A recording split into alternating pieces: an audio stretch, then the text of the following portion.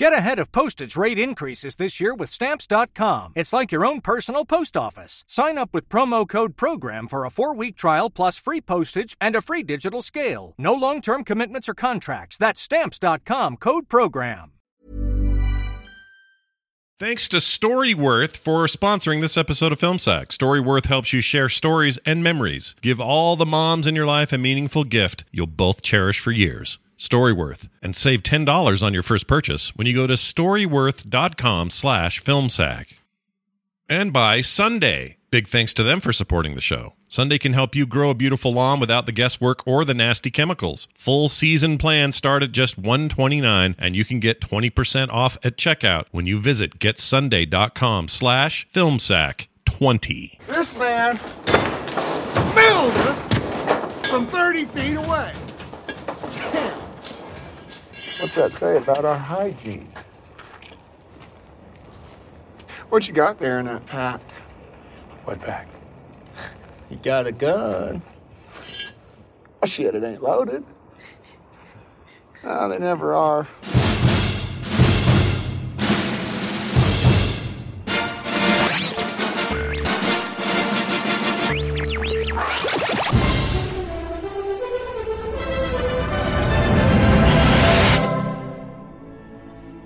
What?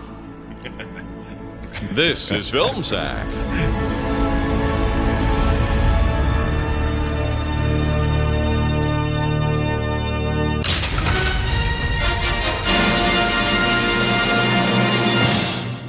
Oh, sure.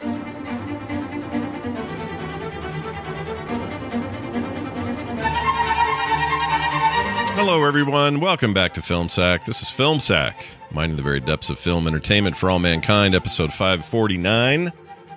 I'm Scott Johnson. I'm joined today by Brian. He showers every day with a single KFC wet wipe Dunaway. Oh, yes, and I am fresh. Smell me. Oh, hi. Hi. And welcome to Eli's post-apocalyptic KFC, where we fry by faith and not by sight. Am I blind? Maybe. Whatever. Now, what can I get for you today? Mashed potatoes and gravy? Oh, I'm sorry. We're all out of that. Coleslaw? Pfft. Nope, we haven't served that in almost 30 years. Chicken? Yeah, I wish. How about some hairless cat the audience is okay with eating since it isn't soft and fluffy like a regular cat? And a complimentary and surprisingly still moist towelette from the year 2010. Original or extra crispy? I'm kidding. Everything I cook is extra crispy because I'm blind. That's not right. And what to drink with that, sir? Soda? Nope. Tea? Yeah, we got that. I'll just have Martha whip up a cup of shaky hand cannibal tea that will leave you with a look on your face that says, "What the hell did I just drink?" Oh, really? No shit. Your mom's name was Martha too? Well, that changes nothing. Okay. Your total will be an assortment of random shit you have in your pocket. Please drive around to barter at the first window. Randy, my shopping cart tipped over. Help me. Totally not a trap. Wow. Haven't skipped a beat, Dunaway, with your intros. Have not skipped a beat. That was fantastic. All right. With us also, Randy, please cast the perfect vendor in the wasteland. And why is the correct answer always Tom Waits Jordan? Aloha, Scott, Brian. And thanks, y'all, for coming to this Fred Talk at the North Platte Holiday Inn Express and Suites. We'll get all of these Fred Talks up on the internet as soon as we can figure out the Wi-Fi password for the state of Nebraska. Today, I'm going to teach you about the most pressing issue of our times. What to do 40 years after the apocalypse to fulfill your spiritual mission that for some reason you didn't receive in the first 39 years after the nukes or the solar flares or the asteroid wiped out most people and technology, but not really. You too can make your way across the deserts of Western America as long as you follow my 3 easy rules. Number 1, be John Wick or Jack Reacher or hell, be that postman guy. Did you realize that postman is a double entendre? Yeah, it means both a mail carrier and a man who lives post the apocalypse. Oh. Bottom line, you got to be supernaturally good at killing people and killing and eating hairless cats. So start training. Hairless cats are good eating. Number 2, go everywhere on foot, even though literally anything with a couple of wheels or some sturdy hooves on it would be better. The roads are going to be pristine out there, and you'll get passed up by people on skateboards but you stay on foot because that's how Jesus got around. Number 3, speaking of Jesus, whatever you do, don't you dare ever avail yourself of the pleasures of the flesh, even when some early 20s Ukrainian lady throws herself at you. You've got a mission, and you can't be distracted away from it, except when you need water or some hairless cat jerky, or the battery runs out on your iPod. For Christ's sake, a man can't live without an iPod charge. Nicely done. He's dead. Are we going to keep saying hairless cats, or can we say shaved pussy? We can say shaved pussy. Oh, We can. wow. We can say it. We just will get the Just to rap. clarify, we're talking about shaved pussy cats, is what we're saying. Yeah, that's exactly right. But you hear that voice? That's finally Brian. How come Dumbledore has so many Gunzibbit? You're in the coach, Harry. Someone named Eli passed through here before? Yeah, well, I'm a fellow traveler. I'm wandering the wastelands, protecting my 3 books. Oh, yeah, Eli only has 1 book he has to keep track of. I'm not sure. What books am I protecting with my life? Well, I'll show you if you'll just turn down that Ring My Bell song, which I didn't realize until I was an adult is a song about the part of the female anatomy that rhymes with Dolores. Anyway.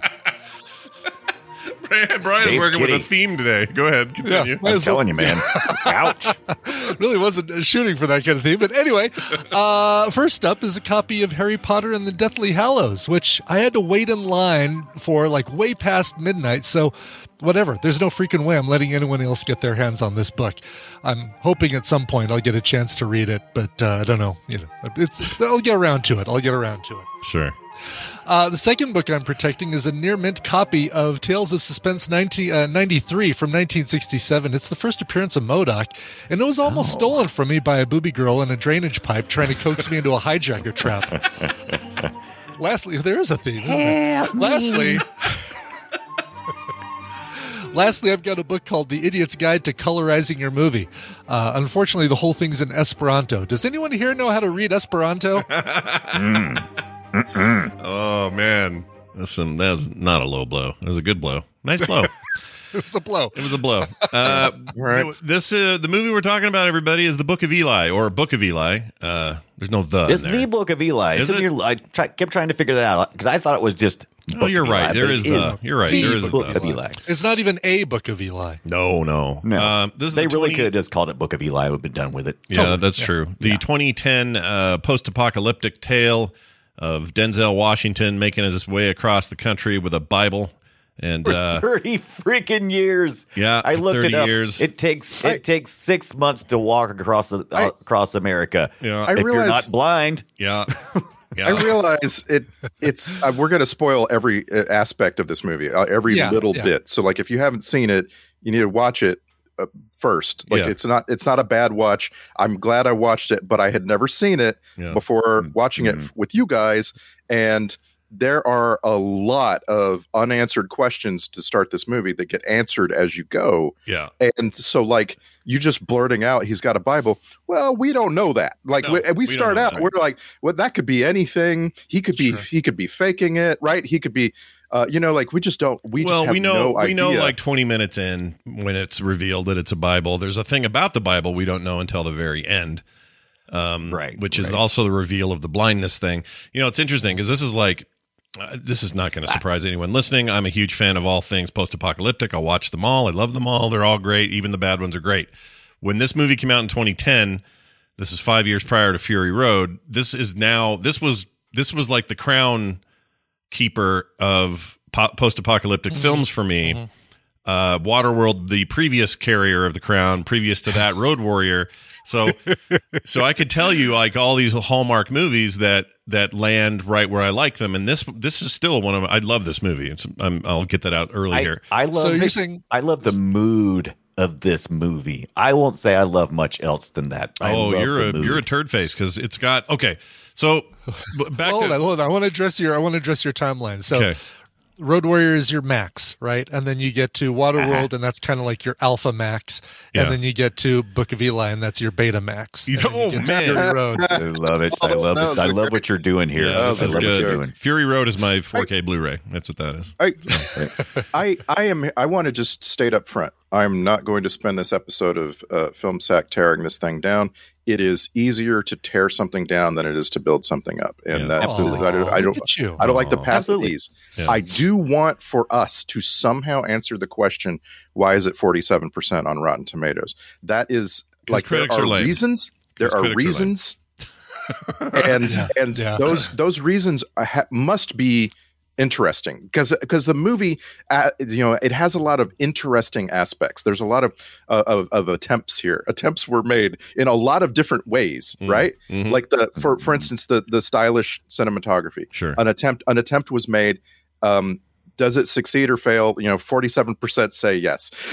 Yeah, right. I would like to understand better what where that falls, because I don't want to just.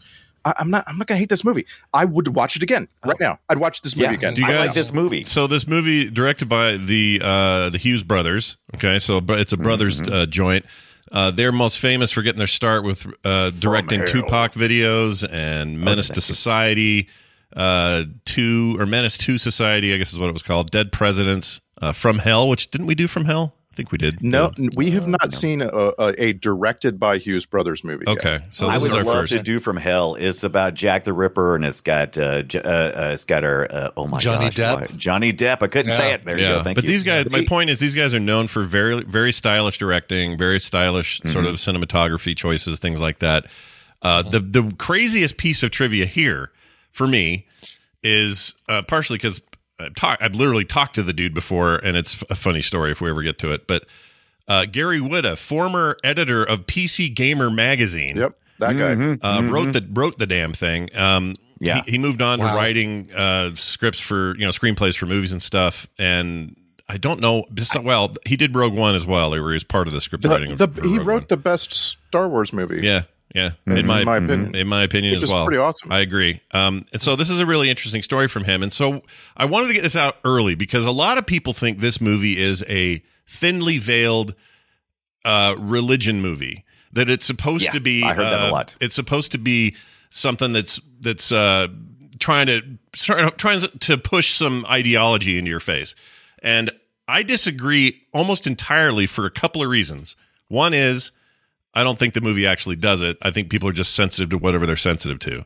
But also, I think Gary Whitta, if you knew him or knew enough about him or have listened to him before, that dude is like a full-blown atheist and has like none of this stuff is anything. He has zero agenda in pushing any religion on anybody. I think he just felt like it was an interesting motif. It's a great idea because, I mean, the kernel of thought is the fact that after a world event that destroys everything, because people are always talking about it. Well, if there was no religion, there would be no war. And so it's like, okay, so let's go to the next conclusion. What if we remove the Bible? Let's burn it. What if we all burned all of them? So that's where we're kind of at. And then some people recognize that it's a weapon of war. Yeah. So it never really talks, about much beyond that. It's just like the idea of what it is. Yeah, if you're going to make a claim that this is a religion or anti-religion story, you got a long way to go from the actual script, because like if you're going to make the claim that this is a religion story, then you're saying that this is a retelling of the temptation of Christ, right? So he wandered in the desert for 40 days and fasted and was tempted by the devil, and like okay, there's a little bit of that, but is Eli our Christ figure here? He kills people. He eats cats. Like no, that's not at all right. If you're going to say, well, this is it's an anti-religion story, you also this is a tough road to go down. I felt more like it's more, I didn't think of him as Jesus. Okay, I don't want to get too far in religious aspects of it. I didn't dig too deep, but I felt more like this was the keeper of the word, the Jewish people. I felt more like it was supposed to be, they're supposed to be the preachers of the world, right? They're supposed to be the ones who protect and carry on the word. Amusingly, in a massive plot hole, the world already has the Torah. And like we find out the I love that. Of the movies. That was like my favorite. It was stuck between two other religious texts. I love that. That's the thing, right? Anyone who feels like this is too pro or even too anti-religion, that last scene is, hey, it's a book and it's being placed on a shelf with other books, the Torah, the Quran, and all these other things. Like it's it is a regarded book, but it's the last scene is actually young woman becomes Eli the walking killer. Yeah. This movie has this movie has religion. has no opinion on the definitiveness of anything. So don't use this movie as a way to pro-con religion, like you said. So I think that's a good. There. I agree, and I think it's good for us to get that out of the way early because in today's culture war climate, it's easy for people to just be swayed by any little thing. And create an argument, but I just don't think it's here. I think this is just more like about part of the humanity more than tapestry. anything, right? Yeah. I agree. Yeah. And here's the thing: here's the other big conceit. The movie's got this idea that Denzel Washington is blind, but you don't know this until the final chunk of the movie. Very late. Not only that, it doesn't actually ever tell you whether it's trying to say he was blind all along or he was blinded by getting shot. Right. It doesn't ever tell you. It doesn't actually tell you that, but I can tell you after repeated watchings, and I've seen this movie now, I think this is the 6th viewing or something. He bumps into stuff, reaches out and touches him first, slams his bag against when his pupils don't dilate when he's in that house at the beginning and the sunlight hits his eye. Right. I went back to the first action sequence because I was like, whoa, I don't know if I want to believe he was blind the whole time. And there's a couple of tells in there where it's like when he goes to kill the last guy with his machete, he has to find him with his hand and he gets really close and everything. But I'm like, that doesn't say he's blind. Look, it says he's tired. He's fighting all these guys. Well, I think, that's just you. That's you buying into the mirage they're trying to set up because I really do feel like the movie needed to have these hints, just like Sixth Sense had hints, which reminds me of that. Sixth Sense had all these hints. Yeah, you feel cheated otherwise. Now, there's plenty of supernatural blind guy stuff going on, no question. Anybody who fights that well, whatever. I'm almost done with season 2, and that movie, that shows all about how the blind adapt. So weirdly, he's Daredevil. This movie is really Daredevil. Yeah, is what it is. That's a great comparison. Actually, it is very Daredevil, and that's fine. But it's a letdown. I'm sorry, Scott. Yeah. You don't get to see a movie 7 times the first time you see it, and it's a letdown when you get to the end and you're like, oh, this could have been really badass, but no, they're trying to make me say no, I was tricked all along, right? And it's not a good feeling. I don't think it. I disagree. I thought it was a great twist, and I think it works. And even before repeated viewings, I was like, "Oh, no way!" Because what a great way for the bad guy, Gary Oldman, who's just delicious as always in this. Yeah, right. To have the book, he can't get it open because of the damn key. He doesn't have the key. But he's sure he's got it. He has the book. It's so finally it's in his hands, and he gets it home and says, "Tom Waits, get your keys. Let's get this thing open." Yeah. Then he finally cracks it, and then the reveal that it's all Braille, I didn't see coming. I had no idea. I thought, oh, it's a fake book. Of course you didn't see it coming. I mean, that's the part that dissatisfies me about this movie is that it's neither dissatisfying or satisfying. If this movie had picked a lane and went, "Oh, I'm going to leave you feeling totally disturbed," I'm like, "Cool, I don't mind that." Or if it says, "I'm going to make you feel totally satisfied," I'm cool with that too. This movie is just like, here's a bunch of hanging threads. Goodbye. Good luck.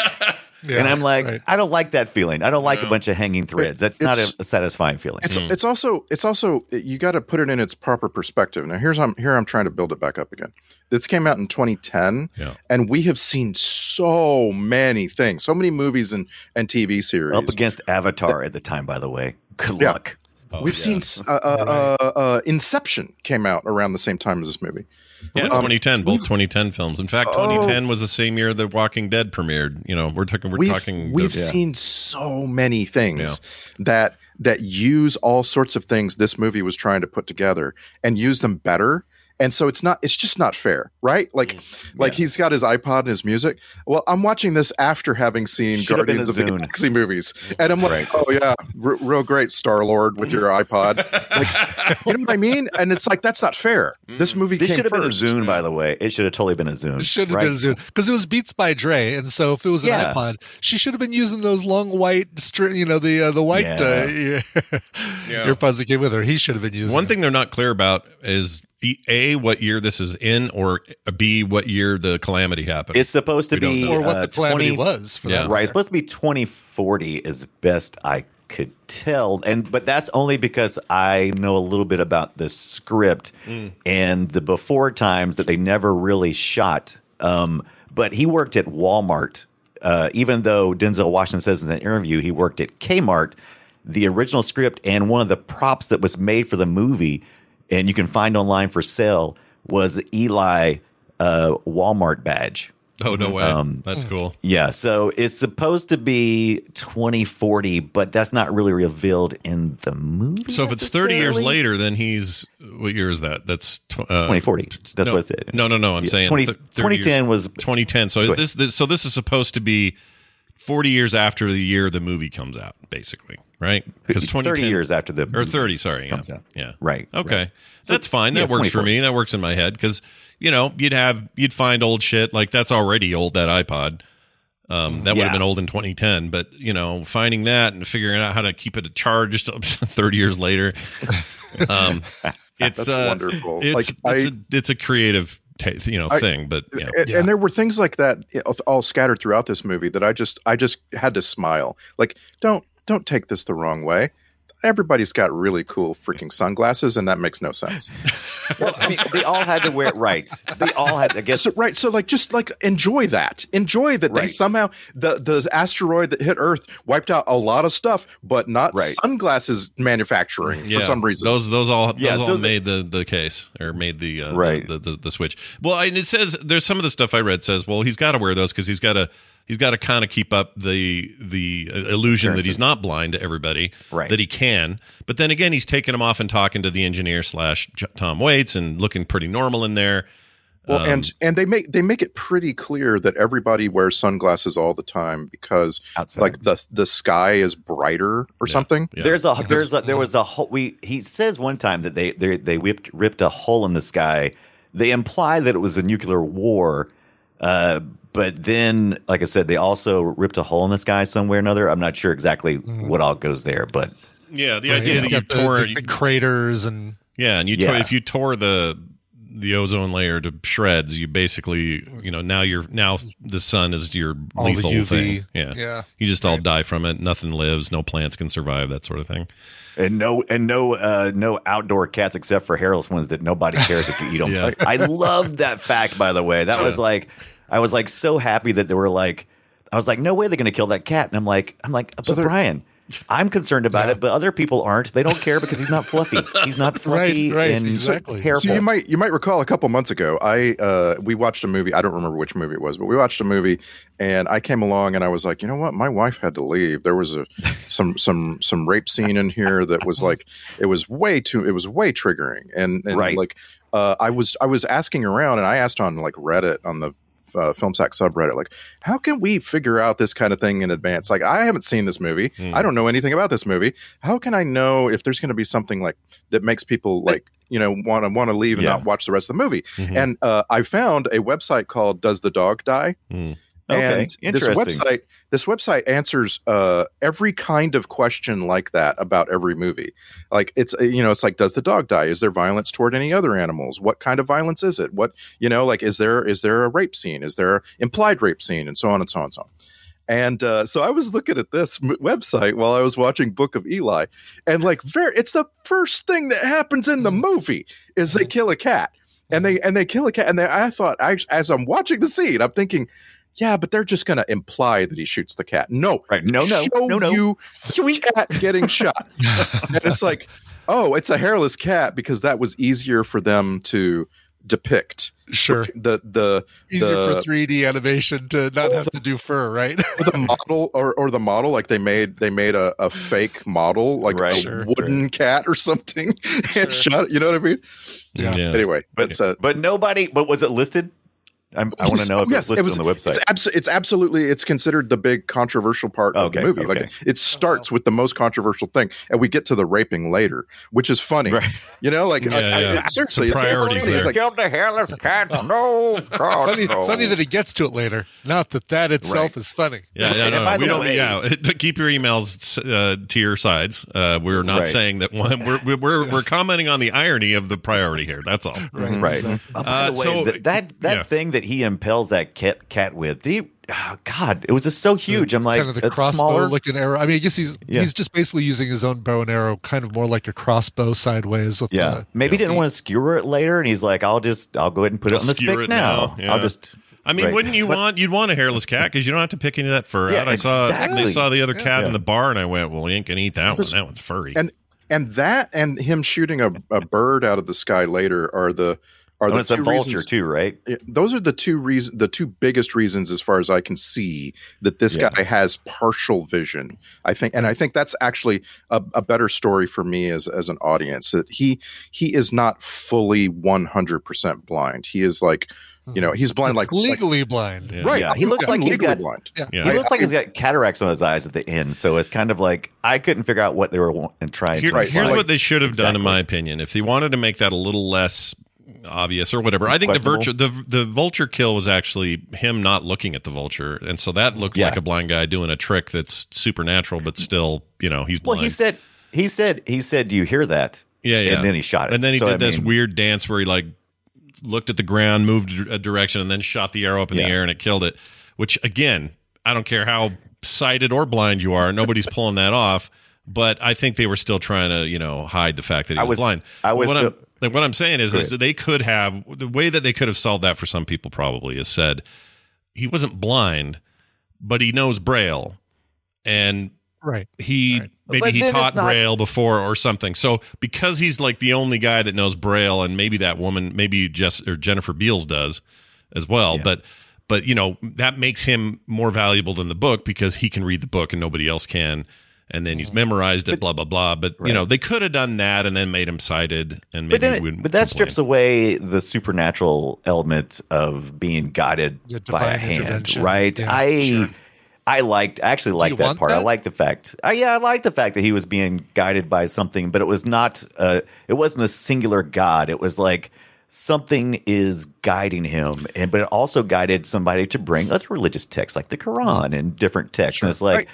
Yeah. So, I have a question for you then. Yeah. I want to ask this question. I want to hear three answers. Well, they're all going to be the same. Oh, that's fine. That's fine if they're all the same. But imagine if the story in this movie had been written that he does have a Bible and it is readable, but it's in Latin. Every word on every page is in Latin, because the original Book of Eli that this is kind of referencing, not at all referencing, it's a 12th century historical record of England. The Book of Eli, the old one, is written in Latin. And so like 300 years ago, if you wanted to read the Book of Eli, you needed to learn Latin, right? You had to translate it. And like, what if he's sighted, it's fine, or he's like losing his vision, but that's not the relevant thing here. And the book is still not readable by Gary Oldman and his henchmen because it's in Latin. Sure. And also Gary Oldman's dying, so he's going to die before he ever learns how to read this damn thing. Yeah. And over in Alcatraz, you know what I'm saying? Like Eli himself is translating from Latin to English because he knows that. You could have done that. Yeah, you totally could have done that. Would that have been okay to you? No. I still prefer what they did, but I think it's for movie reasons, and I will acknowledge that it's a less intellectual path to take by going, oh, he was blind, because that seems massive to our small brains. We go, whoa, no sight at all. How did he do all the things that he did? We would lose all of that if it was just he translated the Latin. wonder. Yeah. I'm asking if you lose all of that nonsense and make a better movie, it makes more sense. You know what I mean? That's the problem. We're not trying to tear the movie down, because I think we all kind of at least found some way to enjoy the movie, but it does feel like it just falls just a little bit short of being fantastic. And I think that's represented in the scoring. You listen. This is a really cool movie, and as much as whatever. I'm on record as for loving Waterworld for no good reason. Like, No, Waterworld's a good movie. I I leave Waterworld feeling like I wouldn't mind having gills and living in Waterworld. That'd be fun. I think Waterworld's a better movie than Book of Eli. Absolutely. Oh, really? Whoa. Interesting. Yeah, agreed. Hold on Agreed. now. I would definitely put Book of Eli above Waterworld. I think You'd I be would wrong. too. I think I'm with Ibit on that. I can lay out all of my factors, right? When I watch a movie, there's all these things that go into it. Book of Eli has an incredible score. Like, it's the best thing. Dunaway God, just it's brought so up the good. score. I can't get over Atticus Ross. Atticus Ross is awesome. I don't know why that dude has to hitch his wagon to Reznor so much. Do your own damn music. I feel like they've kind of gone their separate ways in terms of like making music. Oh, Like, have they? and he won the Oscars and other awards for Social Network. I think this is better than the Social Network. I do score. too. But again, this is him. Yeah. This is him on his own, not with Reznor. Whereas Social Network was with Reznor. Most of the ones you know him from are from Reznor or with his partnership with Reznor. And I'm not saying those are bad. Those are all amazing scores. Like, I think it's an incredible collaboration. But this really stands out, and I don't know why we don't just hear about Atticus Ross more often as the singular score maker for films. It's less than and TV series. Like, he's recently done the music for Dr. Death, and it's real good, guys. Yeah, like, I heard seriously. that was good. In fact, I was just looking. So on Apple Music and Spotify, the number one. So they always have their top songs that get played the most. Yeah. Atticus Ross's top played song is Panoramic from Book of Eli, which is kind of the intro thing with that weird, like, haunting. Well, here, It's so I good. loved it. I was like, oh, am I watching Blade Runner? Yeah, listen to this stuff. And you get that weird, like, let's skip the head along. That weird, creepy, like, Yeah, so Blade Runner. Kind of droning. Yeah. So having said that, I love this. I want to just make it clear. I feel like the score is better than the movie deserves. Like, it's like the Dragonheart score, where you're like, oh, that should have been on like Planet Earth. You know what I'm saying? That this score for this movie should have been on something being narrated by Attenborough. and it should have been, you know what I mean? Like, it's so much better, and they try really, really hard. Hughes Brothers go all out to make this movie look as great as it sounds. Yeah, it's beautiful. It's beautiful. Some people don't like how blue it is or how monochrome it is, but I think it actually works pretty well. Yeah, I think that works pretty well for Yeah. me too as well, and it makes sense in the context of how the atmosphere has. Right. That kind of does deteriorated. play up into the what the sky might be causing the world to look like, for sure. Yeah. And it had just kind of a, I don't know, that bleakness is important for a movie like this, but also I think stylized bleakness is better than just bleakness. And this is all mostly By the filmed way, in New Mexico, which is perfect for this sort of dead desert stuff. It's really good. Yeah. And Denzel Washington I think just nails this. He's such a badass in this, and he had to lose weight for this because remember before this he was like Pelham 1 2 3. Wasn't that like the movie right before this? Yeah, where he was chunky. like he was a chunky. Yeah. And so this time he had to be like, I haven't eaten in a week except for cat. Yeah, it says he And shed so- 50 pounds for the role. That seems like a lot. Yeah. Wow. That seems like a lot. I also learned he's the son of a minister. I think I knew that at one point in time. I forgot about that. So I thought that was an interesting take Oh, that on is- how he could.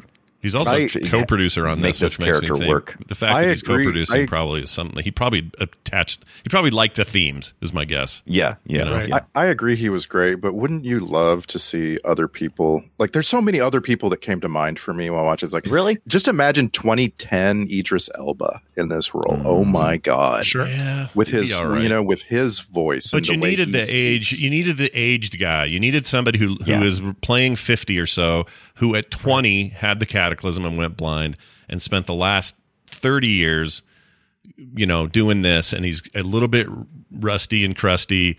And I think I don't know. I can't actually picture it with too many other people. I can't either. Denzel Washington is locked in as Eli to me. He's just 100%. Yeah, I thought he was And great. Mila Kunis, just about the entire casting was perfect. She's Gary great in Oldman this. as Yeah. Carnegie. I feel like it was the first time I saw her and went, "Oh, you're better than that '70s show crap. This is good." Yeah. Was one of her first Yeah, movies. because 2010, that she really was doing 2010 was serious. pretty early Again, for that.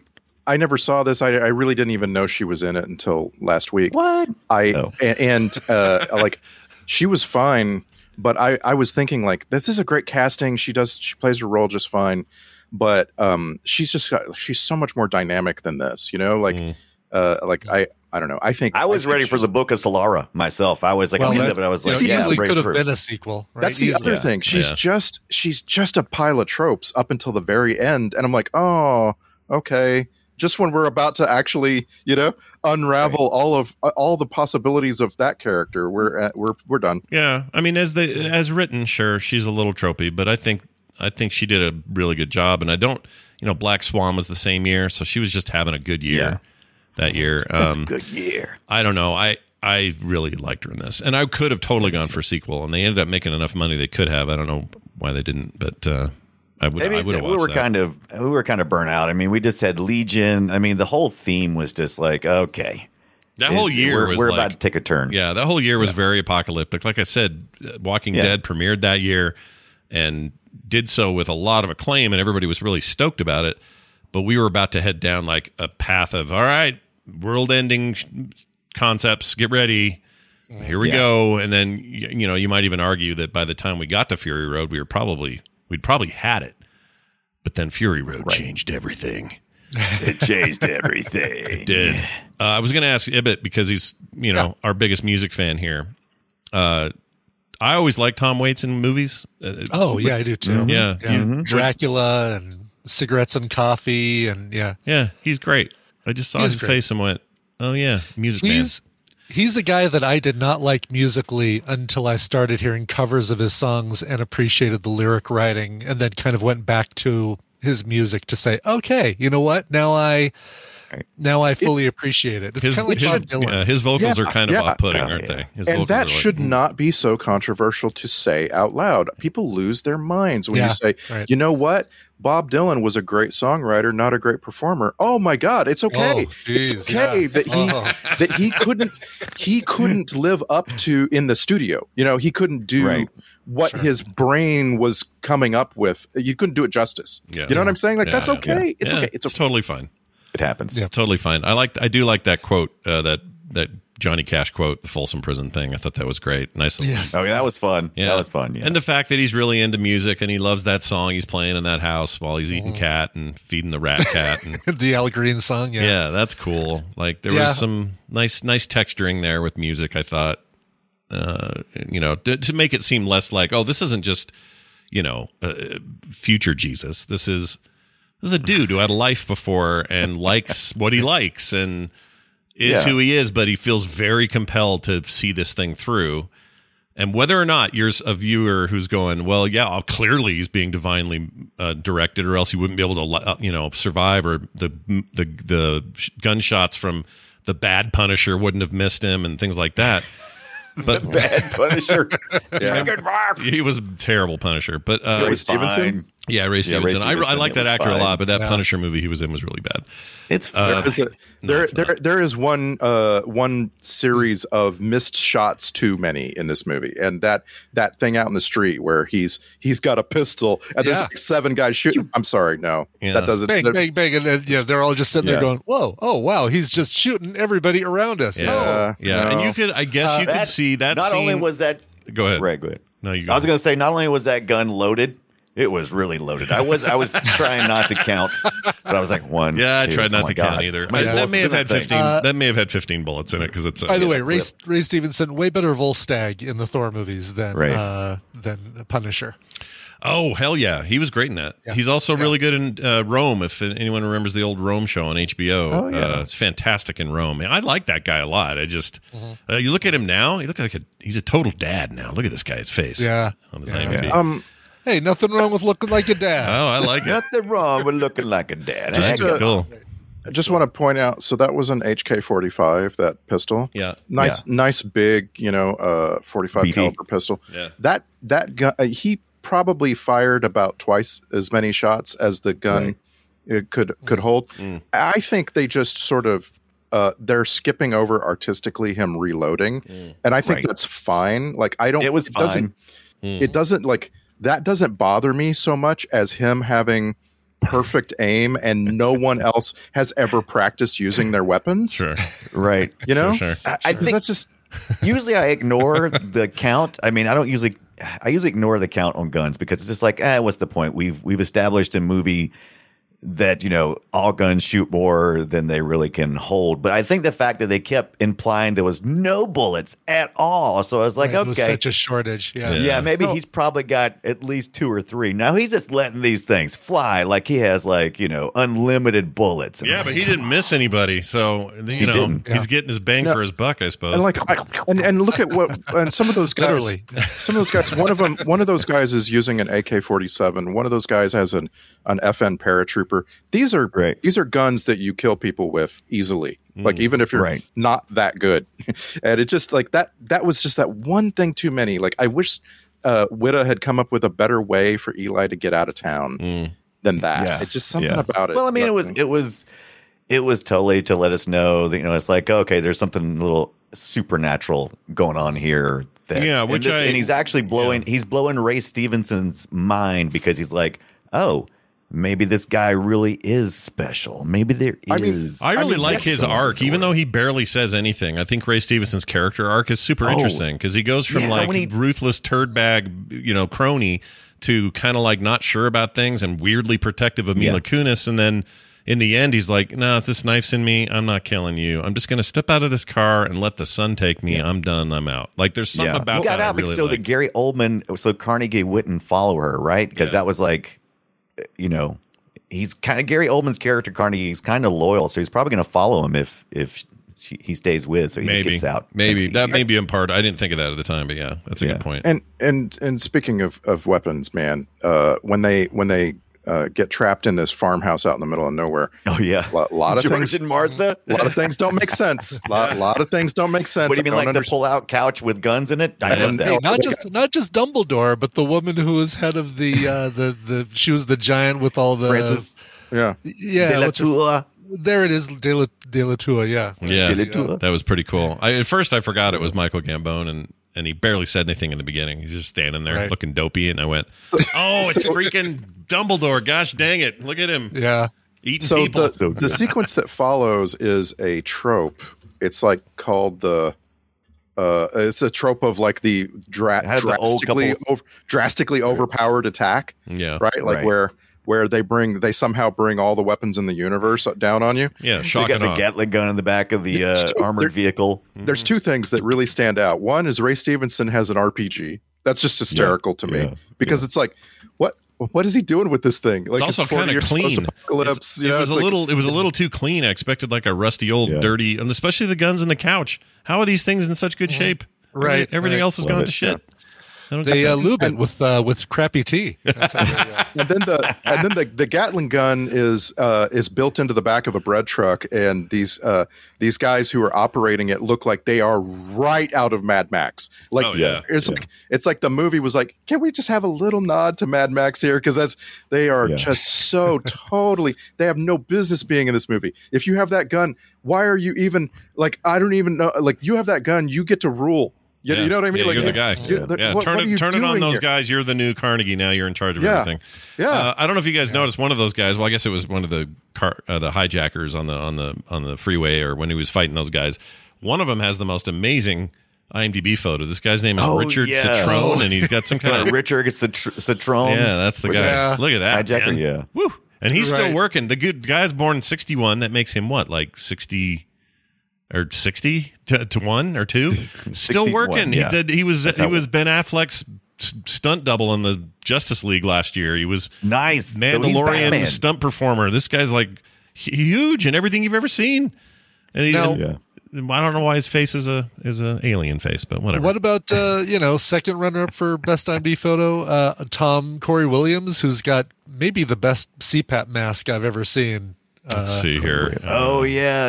Oh, good Lord. Tom Corey Williams. Yeah, what's he got there? So yeah, a lot of I don't know. I don't know. What's Oh, it's an going on. axe. I It's love just an that thing. axe, but it's held out in front of him, right?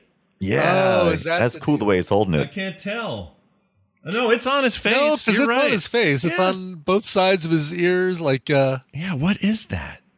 Does it say? oh, Well, maybe not. It's his Taurus World Stunt Award for best work with a vehicle in Jason Bourne. So he really is just holding this thing perfectly, this award, to make it look like his head is part of the That award. is the coolest award ever, though. It Good almost Lord, looks I want like that award. a Slave One looking Star Wars looking ship. Yeah, that is Totally, yeah. wicked. Weird. Egyptian looking. Weird. Love it. Yeah, lots of stunt if you people. Google just the Taurus World Stunt Award, you see that it's just a dude with wings, but Yeah, it's huge too. It's a huge award, like that's awesome. size-wise. So, yeah, like I just want to just a tiny little shout out in that regard. All the street performer people, or the action stunt people, and Denzel himself, all doing those stunts themselves. There was a lot of After Effects thrown in for blood and headlessness and all that, but he trained for that shit, and that always impresses me when an actor's like, "Yeah, I'll do it." Like even though the sequence that blew my mind is when we have Solara. Suddenly she's turned. She's been captured. Barely escapes being raped and beaten because of a Deus Ex Machina, and the next day she barely escapes being blown up in a house. And so, like, she has decided, I'm gonna take matters in my own hands, and she fights back with a grenade against a truck. Mm-hmm. And that whole little thing, like, it's over in 3 seconds, but what they pack into what you see with her out in the street, and they're attacking her, and she throws that grenade, and then she runs to save herself from the exploding truck and everything. I know that's a stunt woman. I'm just saying, amazing, an amazing sequence. An incredible sequence. It was really good. All of that stuff was great. I don't know, man. This movie's awesome. I just really like it. And I know there's problems. I know that, like Waterworld, there's all sorts of stuff you could pick at it. But I love the world building. I love the thematic stuff. It makes me want a sequel because I know that, there's nothing but unrest outside of that damn island.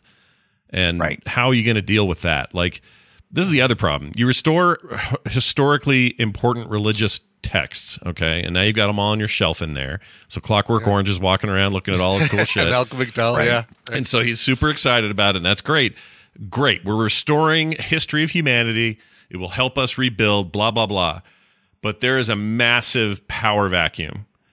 And there's more story here to tell because there is no happy ending there. There's going to be gnarly shit down the road. The book as a weapon, and it is in the fact that the scarcity of the Bible or the book in this movie makes it stand out. Otherwise, we're just because I thought about this too. I was like, oh, I would love to see a TV series based on this. I'm like, how did it really vary from any other freaking thing? The only angle you really got here is that the scarcity of the book and the power of the book. Yeah. Mm-hmm. Yeah. And how do you go any further beyond? Yeah, how do you do much more than that? I mean, that is the story they were telling, but I don't know. I'm interested in what happens next. I do think that Malcolm McDowell should have big gnarly knuckles now, though, because he wrote a lot. Right? Don't you think? Just big, gnarled up, freaking arthritic nightmare knuckles. That's what he should have after writing the Bible, handwriting the entire Bible. Right. And apparently the Quran and 4 other texts, 4 other giant books. Right. My gosh. Eli, could we take a break, please? Stacks of books or pages. That was and that also illustrates something, because I didn't think a lot about it, but I'm like, oh my God, look how big the book is he's writing. And then think about Braille. Braille is not, they don't have like tiny text in Braille. No, Braille is a very complex language. Mm-hmm. And it requires a lot of space because you got to have the room to fill the separation in it. Yeah. And I'm like, he's only got like Genesis in that book. Right, exactly. Yeah, it's like the first volume. At most. Yeah. Right. Yeah. There was something that I saw about the size of what a Braille or how big a Braille Bible would have to be. I mean, you can look it up, and it's actually about the size of the huge book that they end up putting on the shelf at the end. Like, is it? Look it up. No, it's bigger than that. Way bigger than that. I would assume because you got to spread that shit out. Those books, not only the pages. Here's the photo. Here's the photo. Your fingers aren't going to be able to read a 11-point print in Braille. Yeah, this thing is the size. It is probably. What's up with that crappy? I don't know. What's your weird data image? What are you doing? Freaking Reddit. Reddit. Let me get it. Oh yeah, Reddit links. You got to pull them out, or else they suck you over there. That's their deal. They totally do. Hold on a second. Here we go. But I did like the turn that Jennifer Beals' character took, because she went from being powerless and helpless to to having all the power. Sorry, I just that's saw the the Braille photo. book. That is Good That's hilarious. the Lord. actual size of what the Braille Bible, Braille Bible would is. be. That is Yeah, a Braille Bible right there, is what that You is. can't even fit that in the trunk of a car. Right. But the good news is you wouldn't have any trouble finding it. Wow. Wow. Yeah, no, you'd never lose your Braille Bible. I'm telling you. Yeah. Right. I think you Do you need get large- do you get large the print Braille audible.com Bibles too? version of the Bible. Yeah, I think Is the what he should listening, have put that on the iPod. That's what you should have, is the audio version Well, of the that's Bible. why I didn't understand, because I was like, this is 2010. He had an iPod. Surely you must have downloaded a digital copy. At this point, we should have digital copies of the Bible. There's no way you could have What burnt. an incredible twist ending that would have been if the Right. book was completely blank, or if it was Harry Potter or something in the end. And Gary Oldman is like, "What? No!" And dude is turning over his iPod to Right.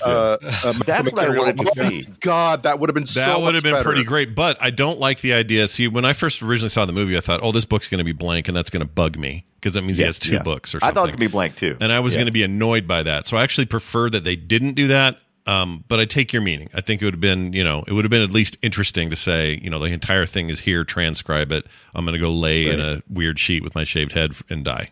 Like that. That's how they could have handled all that. But I did love that they,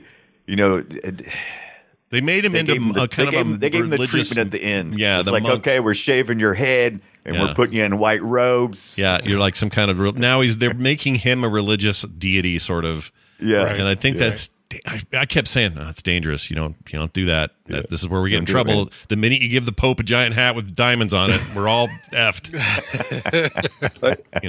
Got to stay humble. Got to stay humble. I think that's the beauty of this movie. It raises those things without beating you over the head with them. Yeah. It raises a lot of things, right? It raises a lot of things, like it just barely even touches on how desperate these people are and how they've organized their whole society around a water pump. Like it just barely, it just shows you that, and you're like, whoa, I'm interested. No, we're moving on back to the bar. We're going to push a cat. Like, oh, it's too bad. Like that, because there's so much interesting thing there. And I like it that the movie doesn't take it very, very far. Right. Like when he gets imprisoned for a little while, like he's imprisoned in a room over the bar, I guess. Mm-hmm. And there's a person outside, but then they're like sending women to him. And I'm like, what's this about? What are they? I heard earlier that someone was being rewarded with women. Like what, and it doesn't tell you. It just raises the idea. Yeah. My favorite kind of storytelling is just paint me a tiny corner of the photo and let me build the rest of my head. I actually really like that. Yeah. So I don't have that too. This movie did a pretty good job of that. A lot of it's on the nose, but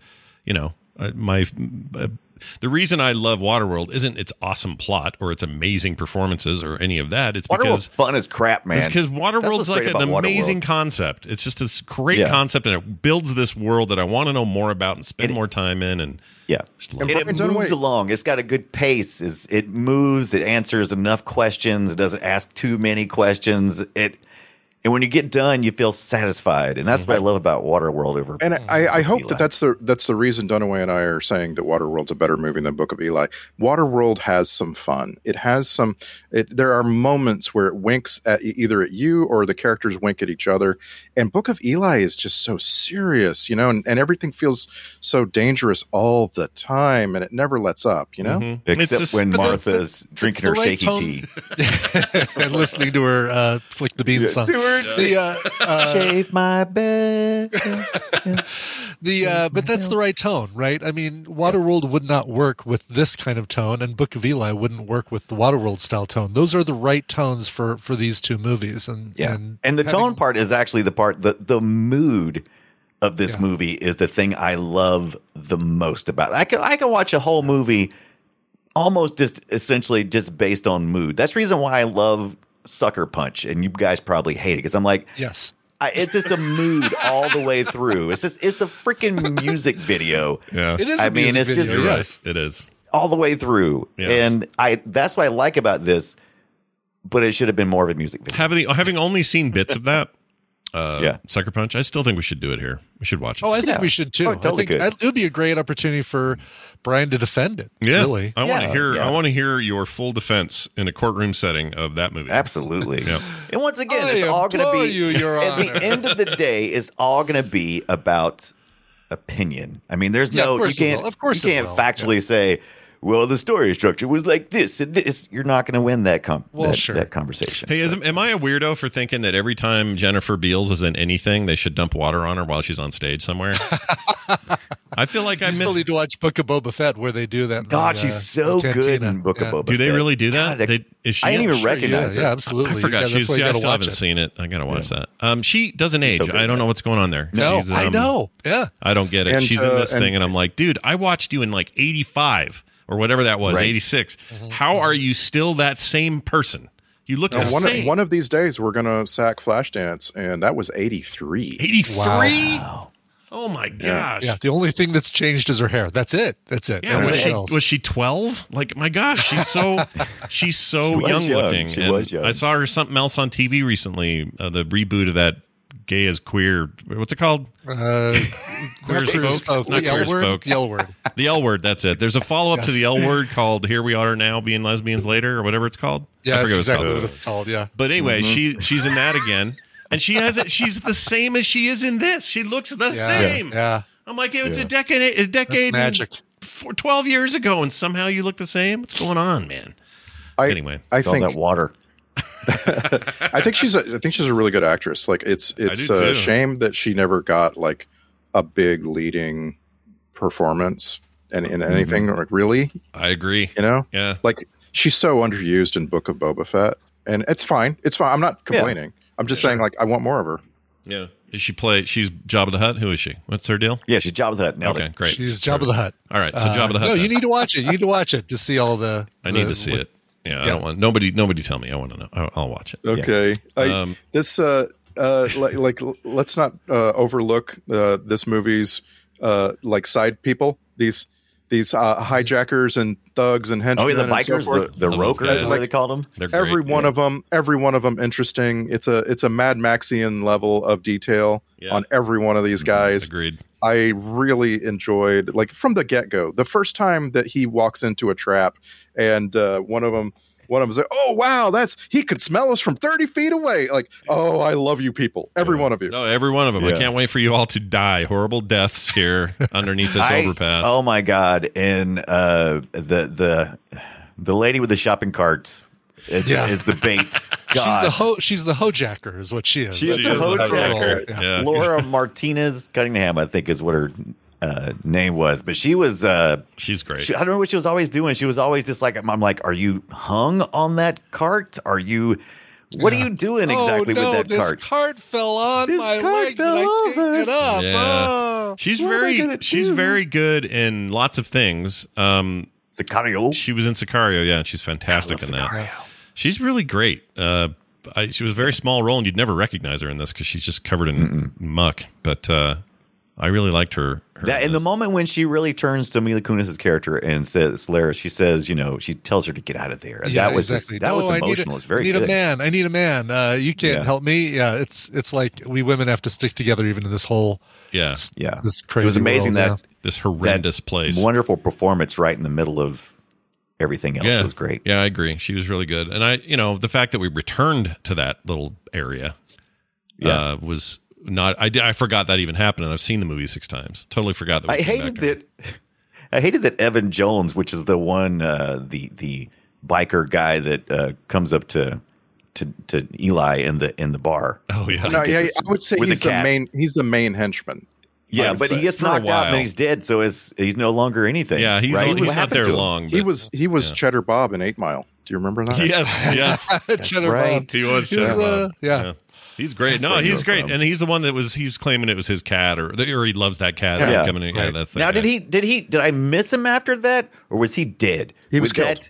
He was killed. he was Okay, that's killed what in I the, thought. yeah. Because I was like, Yeah, We're made to 'Cause he believe didn't we're die made to right believe away. that when you fight Eli, you die. Like that's the Right. that's the thing. Like Right. in the first fight, in the second fight, when he rescues Solara from her captors, everyone who fights against him is wiped yeah, out. and he gives you a chance. He always says, "I don't want any trouble." Yeah. and then they push it. And he says, you go now, or you're never going to get your own back, or whatever. I have a Gonna get very my hand sharp back. knife. Yeah. A very sharp Very knife. sharp machete. And Machete. and I'm going to cut everything off if you don't leave. And then they never leave, and then he kills him.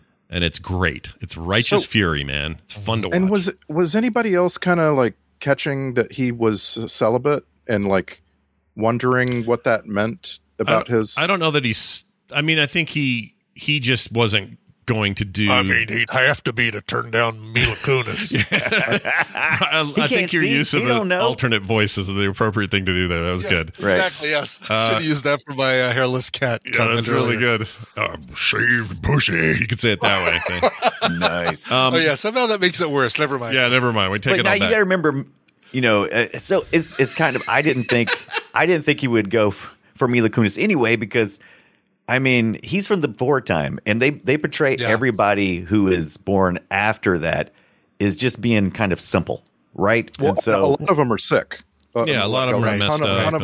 Right. They have the shakes. I love that. They got the the cancers. They got the shakes cannibals. from the cannibalism. They got some of them have like clear cancer balls on the side of their heads from too much exposure and Cancer balls. it's like all kinds of problems. But in this case to answer your question, Randy, I think it is just what is the right thing to do, and that's what he's trying to do all the time. No, I totally agree. And there's also the fact that he's 50 and she's 20. Like totally agree. Yeah. I just feel like the movie made a point of it that it didn't have to, and so I'm questioning what that was about. Like, it's probably one of these tropes on that list you always read, because I know there's westerns, for example, where our hero is in a place and the big boss sends a girl up there, and she's all, "Hey, what's going on?" And he's like, and 300 is my favorite example. Yeah, and he doesn't want to do it, and then there's something noble about that, yes. And the trope, give me an alert, baby. The trope is platonic prostitution. Nice. I like it. That is platonic prostitution is a really common trope. Like it's in everything from Unforgiven to Harold and Kumar Escape from Guantanamo Bay. It is like a really, really common thing. Apparently, screenwriters just can't help but write hookers. They desperately want to write hookers, but they all have a conscience. And in the midst of writing a hooker, they're like, "Oh, but I'm not going to let her be hurt." Yeah, right. Hooker with a heart of gold. Thanks. Yeah. Yeah, thanks. I think it's I don't know. I have to admit, if I was writing a movie and it had involved some of these themes, I would be tempted to go that direction, because I like the idea of him. I don't want him to be a dirtbag in any part of his life. Right, exactly. Hey, I'm going to take a break from hauling this Bible across the country to. Yep, I'm gonna eat, and then I'll get out of here. Don't worry, everything will be fine. Yeah, I don't know. There's something about that that's fine, but it is tropey. I feel like I've seen it a million times. And you just said Unforgiven, and that's the one that was in my head.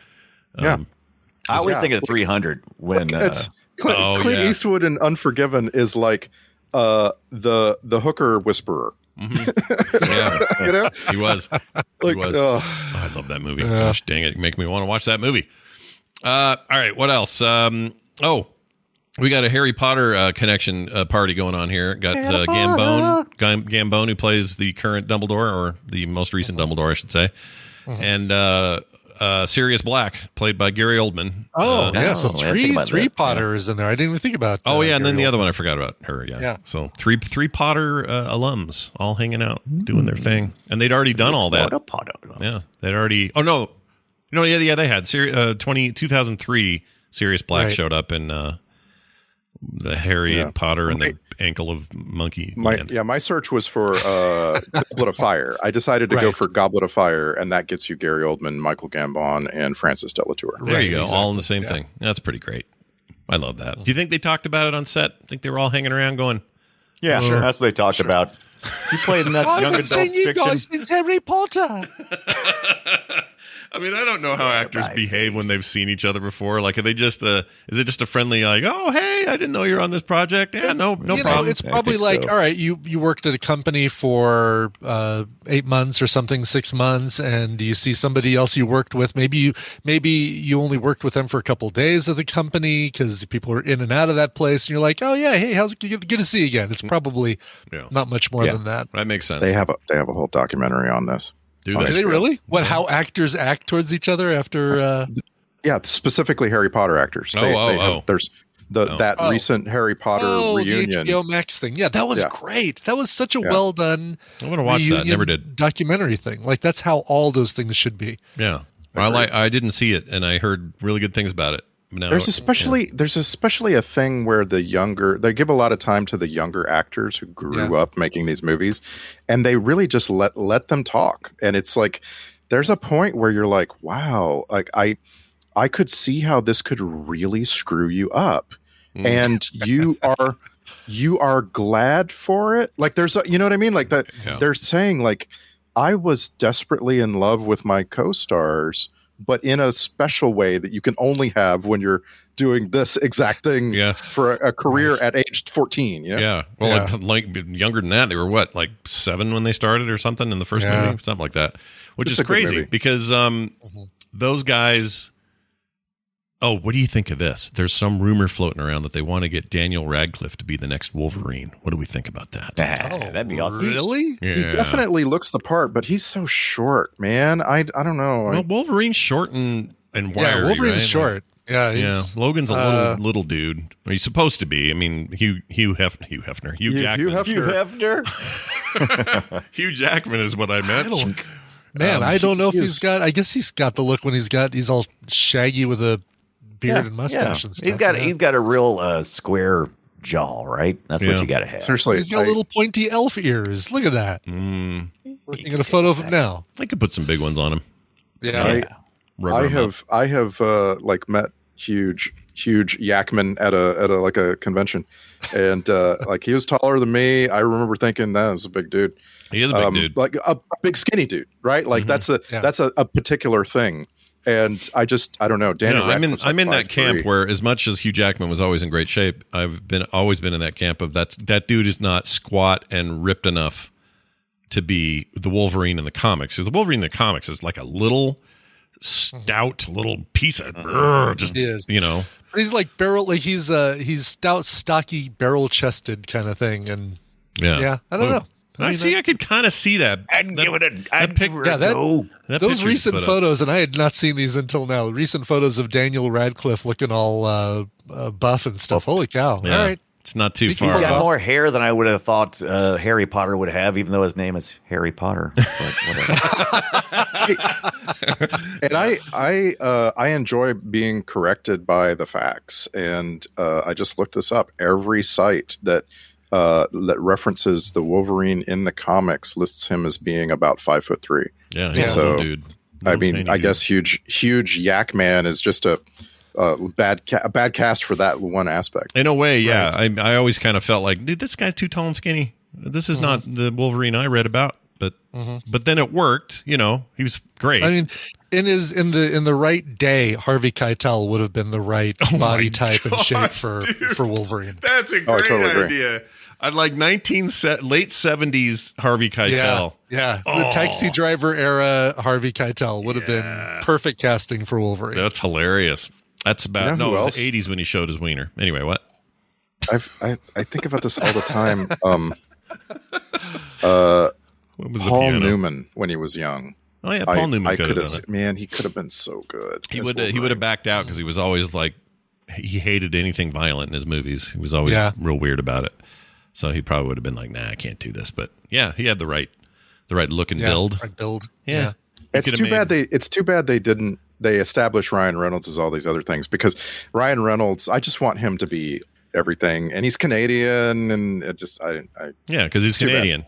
We should definitely have more Canadians do more things. I agree with that, because they've always been nice. Nice bunch of people, those Canadians. Do you guys have any guesses as to what grossed me out? This is the first time actually where it wasn't that gross.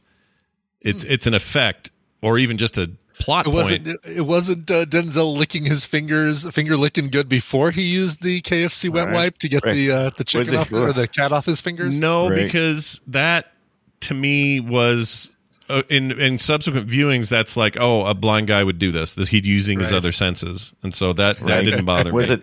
Was it the nasty wet naps that he threw out after washing his crotch constantly everywhere he was going? That was pretty gross. I'll give you that one. Right. That was right up there. But the thing that grossed me out the most was when Jennifer Beals said she could smell that dude's leg. Oh yeah, perfect. So foul. Yeah. Oh God, gangrenous smell. What you cooking over there?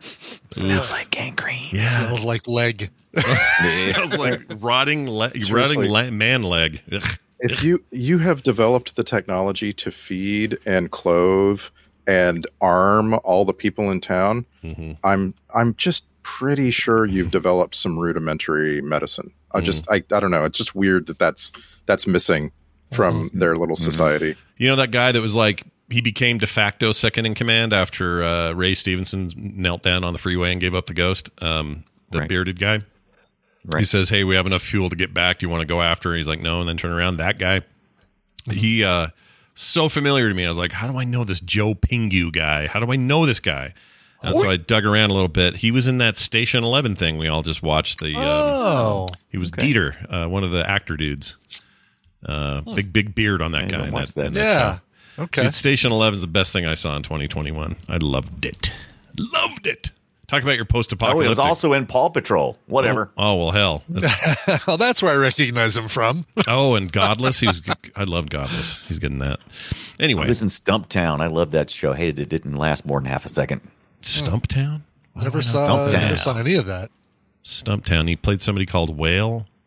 Mm-hmm. What is it? Sharp-witted Marine veteran becomes a private investigator in Portland, Oregon, where she takes care of her brother and who has Down syndrome. Well, that sounds interesting. That's a good show. Yeah. Got Kobe Smulders in it. Yeah. It's got the Smulders, the Jake Johnson. It's good stuff. Ain't got no gas in it. Sorry. Well, it's got with How I Met Your Mother and New Girl. Yeah. There you go. Well, that looked like it was all right. What happened there? They just didn't. It just couldn't get any viewership. ABC couldn't do it. Was it a network thing? Probably. That's ABC. Why? Yeah. Oh, well, there's your problem right there. All right. Yeah. Speaking of actors in this movie, Mila Kunis's next project is a movie called Luckiest Girl Alive. What's that about? It's based on a novel by Jessica Knoll. And co-starring in that movie, Jennifer Beals. Oh, really? Oh, mom and daughter back together. What if they be talking about Book of Eli? I bet they won't. Yeah. It's amazing how much. Is this the one with Adam Sandler's in this or something? No. What am I thinking of? No, that's not it. He's in everything, but he's not in this. He's in the trailer for it. Alive. Oh, Scoot McNairy's in it though, and Tim and Connie Britton. Oh, I like Connie Britton. I do too. I like. I don't like it. I don't like it when a cast is all I've got for an upcoming movie. Like all I know, no other information. Feels like. Oh, here we go. A woman in New York who seems to have things under control is faced with a trauma that makes her life unravel. Oh, okay. Still not a lot. What does that mean? Yeah, still not a lot. But when the director of a crime documentary invites her to tell her side of the shocking incident that took place when she was a teenager at the prestigious Bentley School. Oh no, a dark truth is revealed. Okay. If this is accurate, if Jennifer Beals was born in 1963, that makes her 59, 60? One-minded. Come on, you can do it. Yeah, okay. 6 years older than us. Yeah. So basically, you're almost 60, right? She doesn't look 60, and I don't see the work. No. Like, there's not plastic falling off of her. She's a devil lady. She's a Satan. She's from Satan. I don't know what's happened here. What deal did she make? She kept the Braille book. Yeah, that's true. She did. Well, good luck to her. Oh, she's in that new Law & Order Organized Crime, which I've been wanting to watch. I hear that's good. Yeah, because that brings back Christopher Maloney, and he does the It's all mob stories for Law and Order, and I hear it's really good. See, yeah, I gotta watch that. See. You guys, I thought I knew everything there was to know about my mom. You got Mother's Day coming up and stuff, so I've been thinking about my mom, but I was really surprised to learn that my mom, who I thought I knew really well, she tells me the other day that she was doing cheerleading in high school. High school cheerleading. My mother. I didn't know this. How many other stories don't I know? Well, that's where Storyworth comes in. They're offering $10 off your first purchase at storyworth.com/filmsack. It's an online service that helps you and your loved ones connect through sharing stories and memories and preserves them for years to come. Every week, Storyworth emails you or your mom or whoever you want. It's Mother's Day is coming though, right? So we got to do mom stuff. They send a thought-provoking question of your choice from a vast pool of possible options. Each unique prompt asks questions you've never thought of, like, what's some of the best advice your mother gave you? Or if you were to do it all over, what would you do differently? This sort of thing. I've really enjoyed reading my mom's answers to those questions. And I've discovered stories and memories I've never heard of before because, well, I'm just simply learning it now because of Storyworth. So, after a year, this is what's cool. After a year, Storyworth compiles all these questions and stories and photos and other stuff into a beautiful keepsake book the whole family can share for generations. What an awesome idea. Freaking love this. Give all the moms in your life a meaningful gift you can both cherish for years. Storyworth. Right now, for limited time, you can save $10 on your first purchase when you go to storyworth.com/filmsack. That's STORYWOO That's storyworth.com/filmsack to save $10 off your first purchase. That's storyworth.com/filmsack.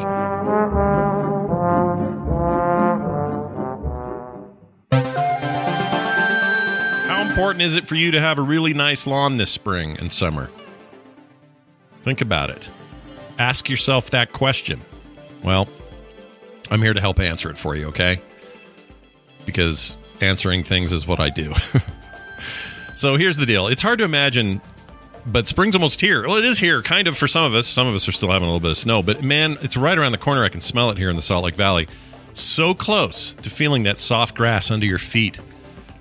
But we need to get our lawn back. It's been sitting under snow and junk all year, right? Or all winter. Thankfully, Sunday, get your lawn growing and helps to keep it healthy all season long. If you're worried about all those chemicals you're using to keep your yard looking the best, well, traditional lawn care, they lay down 90 million pounds of pesticides each year. That is gnarly. Sunday's different, though. They're on a mission to change how people care for their yards. And that's awesome. You don't have to choose between a beautiful yard and doing stuff that's good for the environment and for your community. Most of us, we might not be thinking about our lawns all winter, but this time, it's time to prep. And right now is the best time to prep ever. For the entire year, you're probably going to have, I don't know, you think you have so much work to do, right? To keep it green and healthy and get it back into shape. Guess what? Sunday takes all the work out of it for you. We've had nothing but great experience with Sunday. They can help you grow a beautiful lawn without the guesswork or the nasty chemicals. Our lawn looked insane last year, and I really have Sunday to thank for it. And it really impressed me. The simplicity of the lawn analysis, how quick that happened. It came in the mail. All I had to do was just use it. It took me 15 minutes, and I was done. Their custom plans include fertilizer and everything you need to easily care for your lawn with ingredients like seaweed and iron and molasses. You can feel good about your kids and your pets and stuff out there playing on the yard. Just attach the ready-to-use pouch that they send to a garden hose and spray. And like I say, 15 minutes and I was done. Best of all, this stuff really works. Sunday is offering to our listeners 20% off. Full season plans start at just $129. And you can get 20% off at checkout when you visit getsunday.com/filmsack20. That's 20% off your custom plan at getsunday.com/filmsack20. Go do it today. I promise you'll be happy.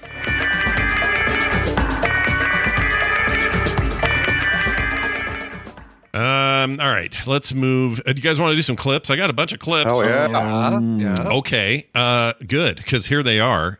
These are the clips. Hold on, I'm in the wrong place. Okay, we got a bunch of clips. Let's start with this one. The clips. This is talking about what's in your pack there. What you got there in that pack? What you got there in that pack? In that pack. You know that guy's got breath. Whew, man. Oh, yeah. I can smell him for 30 feet away. Yeah. I'm going to play a little game where every single clip you play, I'm going to imagine that it's in every post-apocalyptic movie. Okay. All right. Let's try this one. Here's one. Think you meant kill him. Think you meant kill him. I could do Kiss that. him. Yeah, that's a good one. Specifically Mad Max 2. Okay, fair enough. That's It's a little what it more, feels more like to me. talky in Mad Max 2 for sure. So you get a little more dialogue. How about? This clip is like a dad on a road trip. So check this out. Where are you going? West. Can I come with you? No. No, I love that. Are we there yet? No. quit asking questions. Turn this car around. Here's a bunch of books. That's a shitload of books. You don't have to understand. Yeah, shitload of books. I liked that they threw so much shade on the Da Vinci Code. Yeah, that was great. Couldn't wait to burn it. Yeah, he was pretty. You know what? That made me wonder if they had like a little in joke on that, and they were like, Yeah. Now I watched some deleted scenes. Yeah, there are some, and they actually burn. They show up burning on a barrel That book. Oh, really? Da Vinci Code? Oh, funny. That would have been 2 on the nose, maybe. Something for, I don't know what this is, something for the dust. Oh, it's a little scripture reading here. Here you go. For out of the ground we were taken, for the dust we are. And to the dust we shall return. That's a great fight.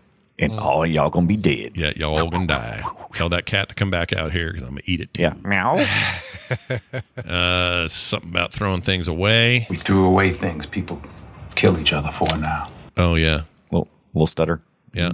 I mean, yeah, like bicycles. Where are all the bicycles? Those didn't survive the solar flare. What's that's a good question. Things people kill each other for.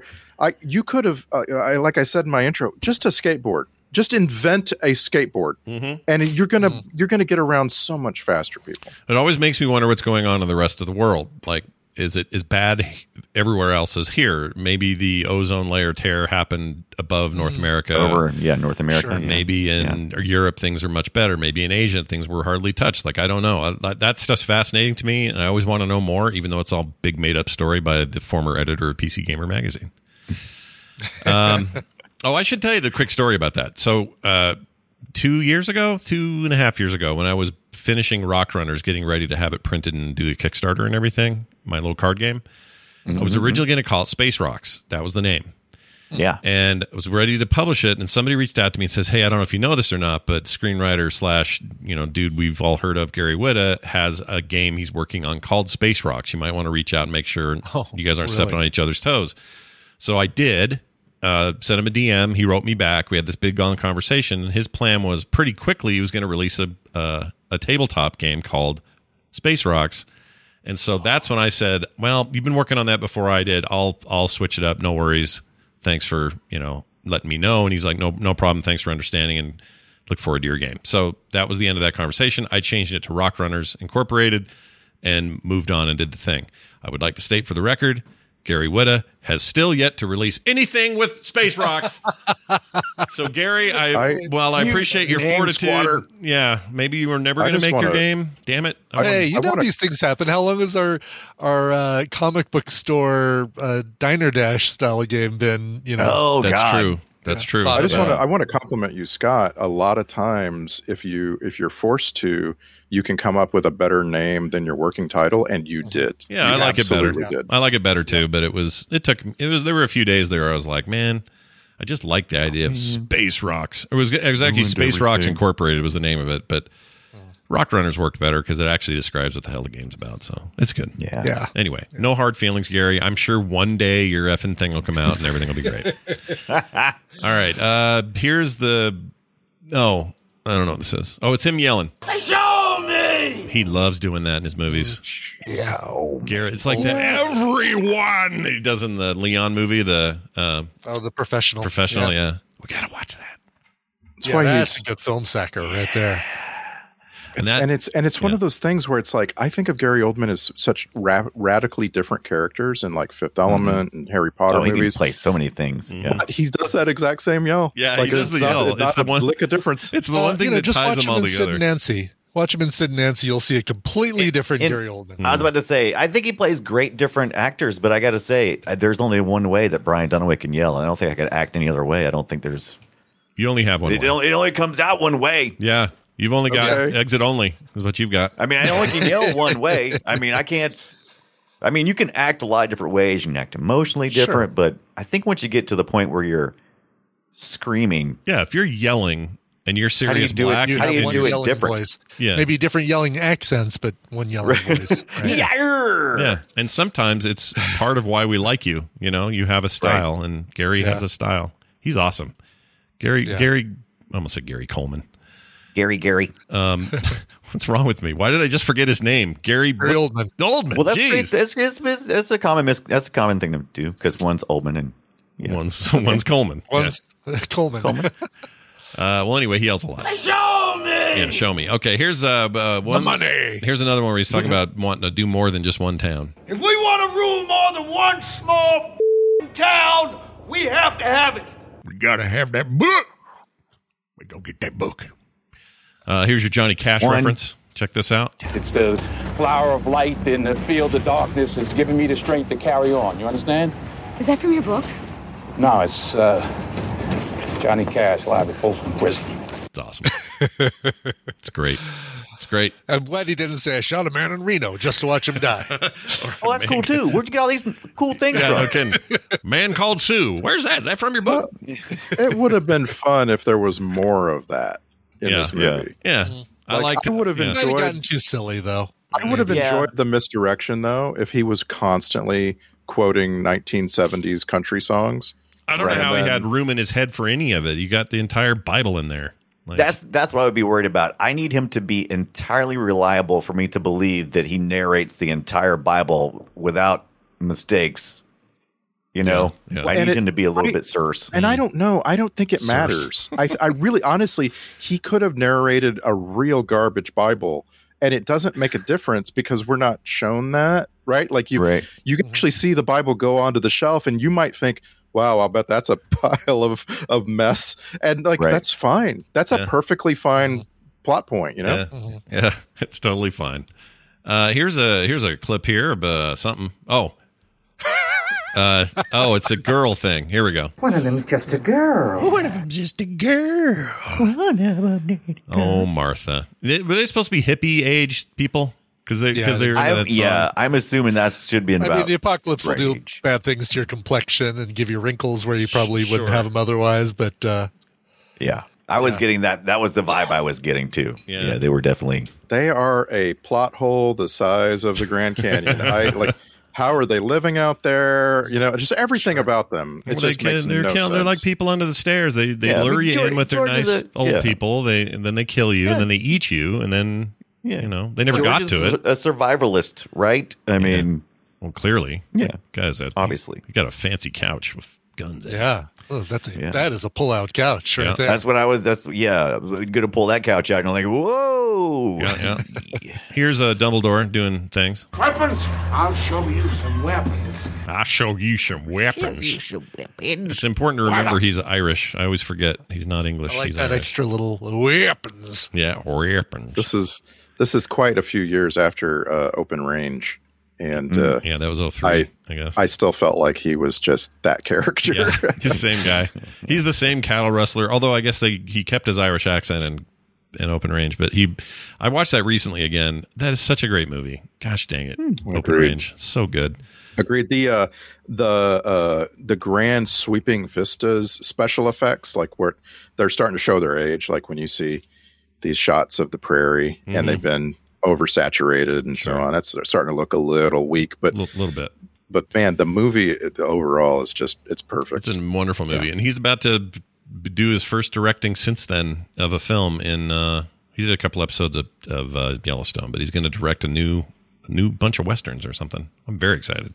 It's just one western, one movie. Is it just one? I thought he was committing to a bunch of stuff. Maybe not. Maybe I misread that. But either way, new western from freaking Kevin Costner. I'm so in, I can barely handle it. Yep, it's called Horizon. I'm in, and it's about the life of a man in the before and after the Civil War. Oh, interesting. It should be about people only having their torso show in a virtual world called Horizon Worlds. Here's the what from Eli. No, this is a what. No, I think this is Gary Oldman. What? Oh yeah, what? What? Yeah, that's great. Isn't that great? Good. What? I'm going to use that for other things, I think. Absolutely. When my programs are on. Go check the TV. Go check the TV. TV. Y'all got a Bible up in your TV? Go check it. Like, I guess they would know what a TV is, but it's just, I don't know. The old guys. That's why I was waiting. I was waiting on that to be a reveal because he said I hit it in the back of the TV, and I was like, oh, he's trying to, bait them into doing something stupid because these youngins wouldn't know what a TV is, but then they're like. Well, and they didn't because Also, he asked what's his name to go get it. And he says a what? And he goes. Also, by the time we had iPods, we also had big flat screen TVs. Yeah, that's true. But not George and Martha. But not they've been eating since before the apocalypse. That's right. But the people who don't, the people who are born after, they don't know what a TV is, and they pointed that out because the guy didn't know what he was talking about. He's like, "What?" He goes, "Oh, for that's why I kept expecting it to be I kept expecting it to be something more. Yeah. And it's like, well, why not? Okay. Yeah. So then they sent in Bald Stevenson there, and he's seen a TV. That guy knows. Yeah. All right, here's the final one. It's Clockwork Orange hanging out. We're going to teach people about the world they lost. Help them start to rebuild it. I assume the idea there is that there was a press in Alcatraz for prisoners to use, and then they probably retrofitted it, make it work again? Okay. Yeah. I didn't think about that. Why was he uncredited? Oh, is he? I didn't know he was. Oh. Yeah. Really? I looked at the credits. There was no Malcolm McDowell there. That's weird. Because he's plenty in it. Dude. Yeah. That's weird. I mean, I wouldn't call it a cameo. Yeah, I don't see him here either. You're right. I don't know. Maybe they were like, look, Caligula, we don't need your... No, but at this point, he had completely recovered as an actor from Caligula. Yeah. He's like, I think he's kind of an old, like an old wise actor. You know what I mean? Like he's like, it's his decision to be uncredited. Is what I'm saying. I kind of feel like, and I don't know why. I don't know either. I loved him in Star Trek Generations. It was a big part like of the trivia. The trivia, for instance, doesn't say Malcolm McDowell watched the movie and hated it, and asked him to remove his name. Of that. Mm-hmm. Yeah, that is not in the trivia. Yeah, and by the way, we all think of Malcolm McDowell in Generations as being old. We're wrong. Here's an image. Here he is. Let me just send this to our Discord, and I mean, he's what, late 40s there. Right, looking like he's a lost boy. Yeah, in that picture, a little bit of a lost boy. Yeah, I like to hang out. You're gonna eat your noodles, or what was the deal? Yeah, I like to hang out with Kiefer Sutherland. It always does the line. What is it? Oh, it's how are you liking those maggots, Michael? Oh, there you go. You always remember it. I can never remember it right. All right. Well, those are your clips, and boy howdy. It's just it's the white hair thing. Like, yeah, I seriously, if I colored my hair right now, it'd take 10 years off me. Yeah. Oh no, it's the same. I just got a haircut yesterday, and I looked in the mirror, and I'm like, well, I'm my dad now. Hey, old man. Yeah. What are you gonna do? Okay, now this.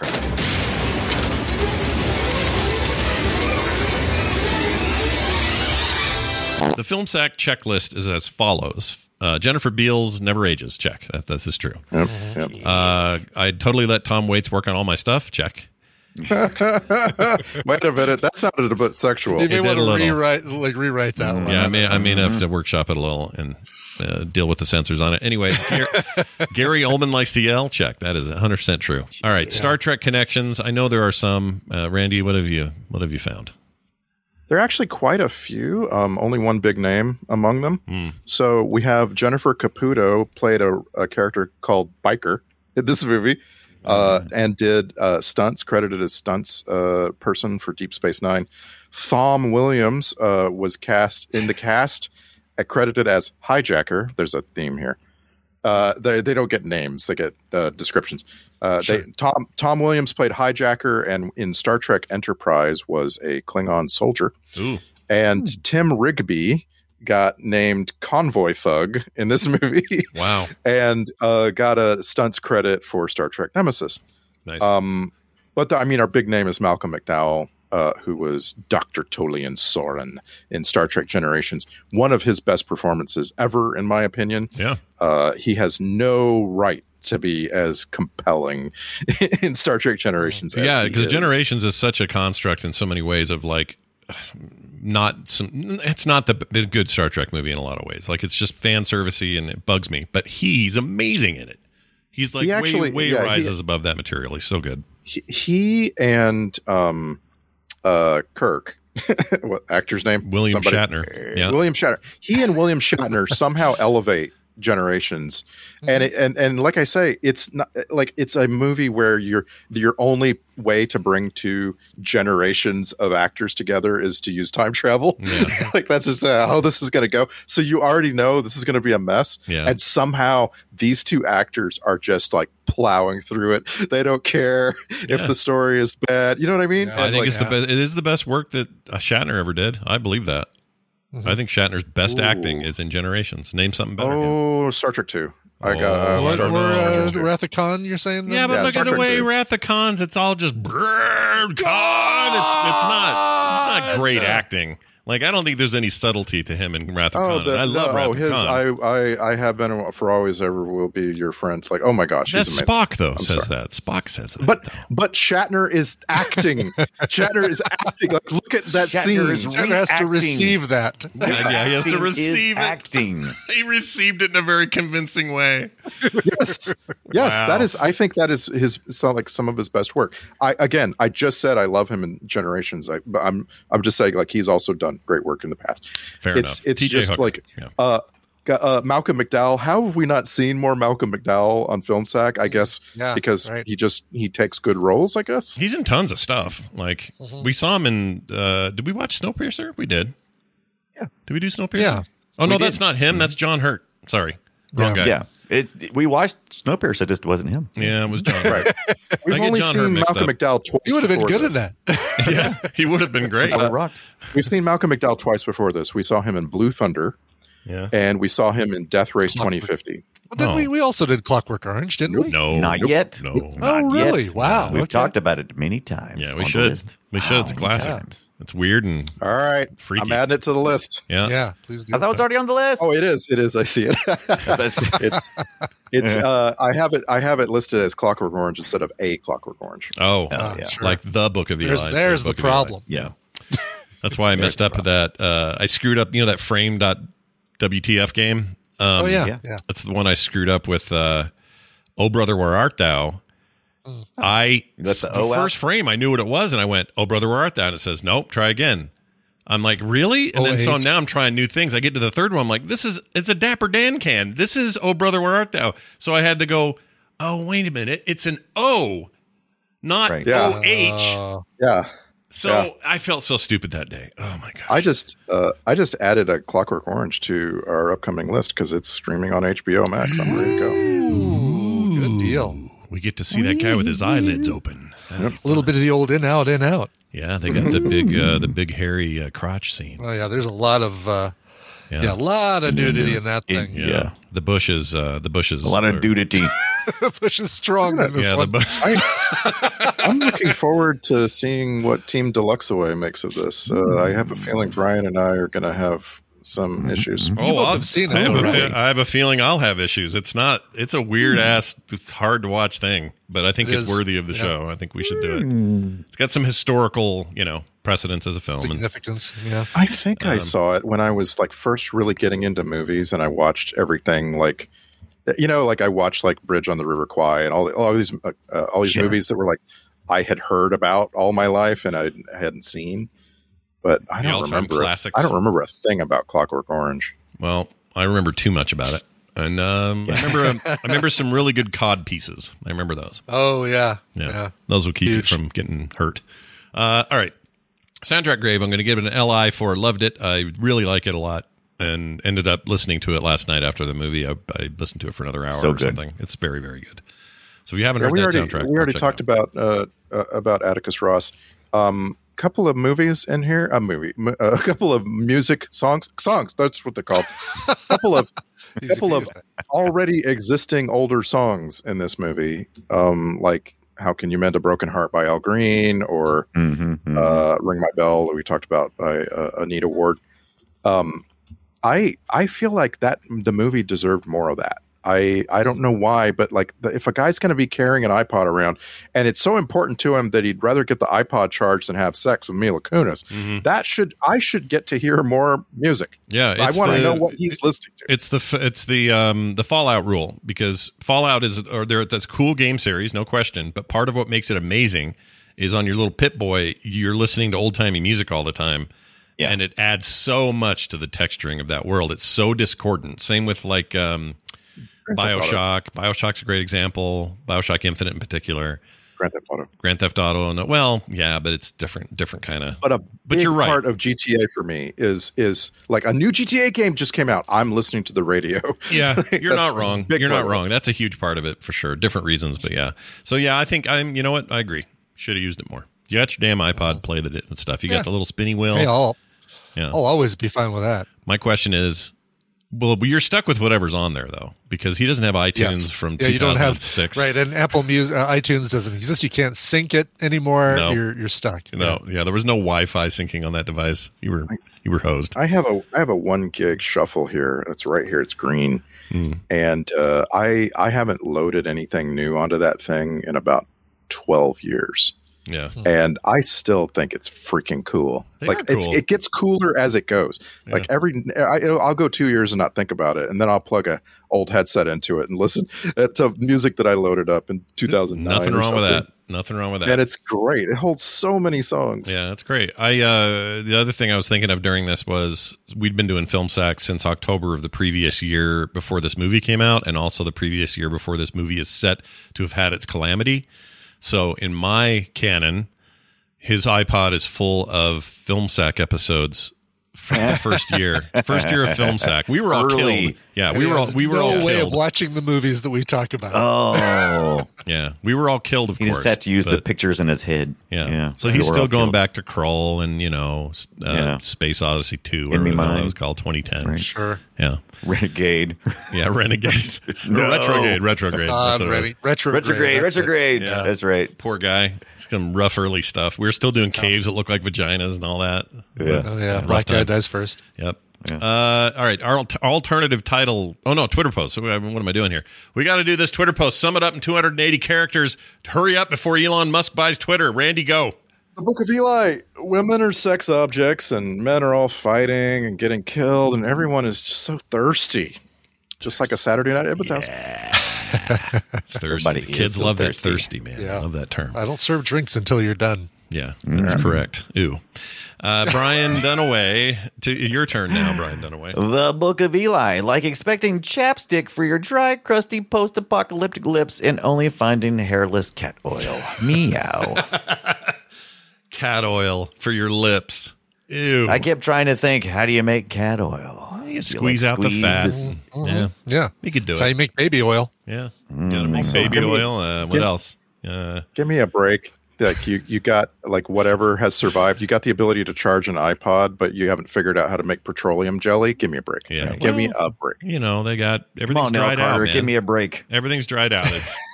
You truly deserve it. You Was can that a drive real big old trucks down the road with a Gatling gun in the back, and you haven't figured out how to make a little Vaseline for yourself? Come on. Yeah. The cat when the cat died, that was this death part was CGI, but when it was walking around, it was real.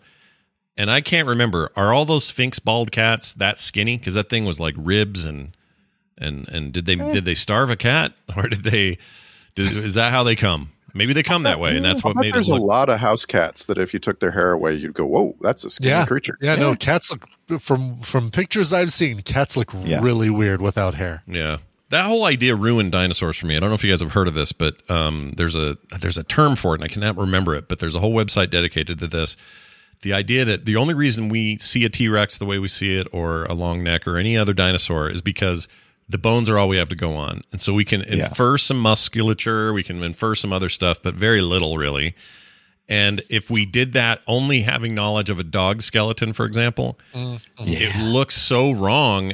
If all we had was that and no other knowledge about their fur, about muscles, about how their noses are, and we just made replicas of what a dog might have looked like, they'd look like horrendous space lizards. Like those dinosaurs, if we ever find out what dinosaurs actually look like, we're all in for a real pain in the ass. Like, humans are one of the few mammals that are pretty much close to hairless besides those Sphinx cats, right? Yeah.